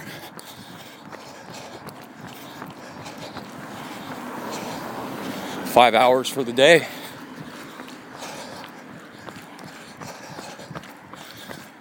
And the whole time I'm running, I'm thinking about what's happening tomorrow, you know. I got a phone call with Tawnee. I got Cub Scouts with Kai tomorrow night. I'm going to teach them how to ride bikes. I'm debating about whether to pull out the tri-bike. In one way, it's totally overkill. But in another way,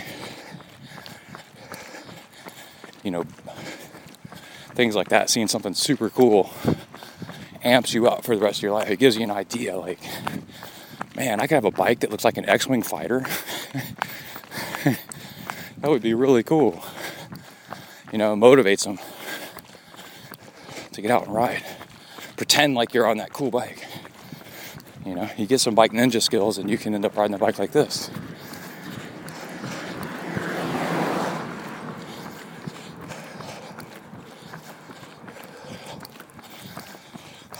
So I'm really pleased with this run. Really, really pleased. This is nice. And I'm doing the thing with what feels like natural, you know.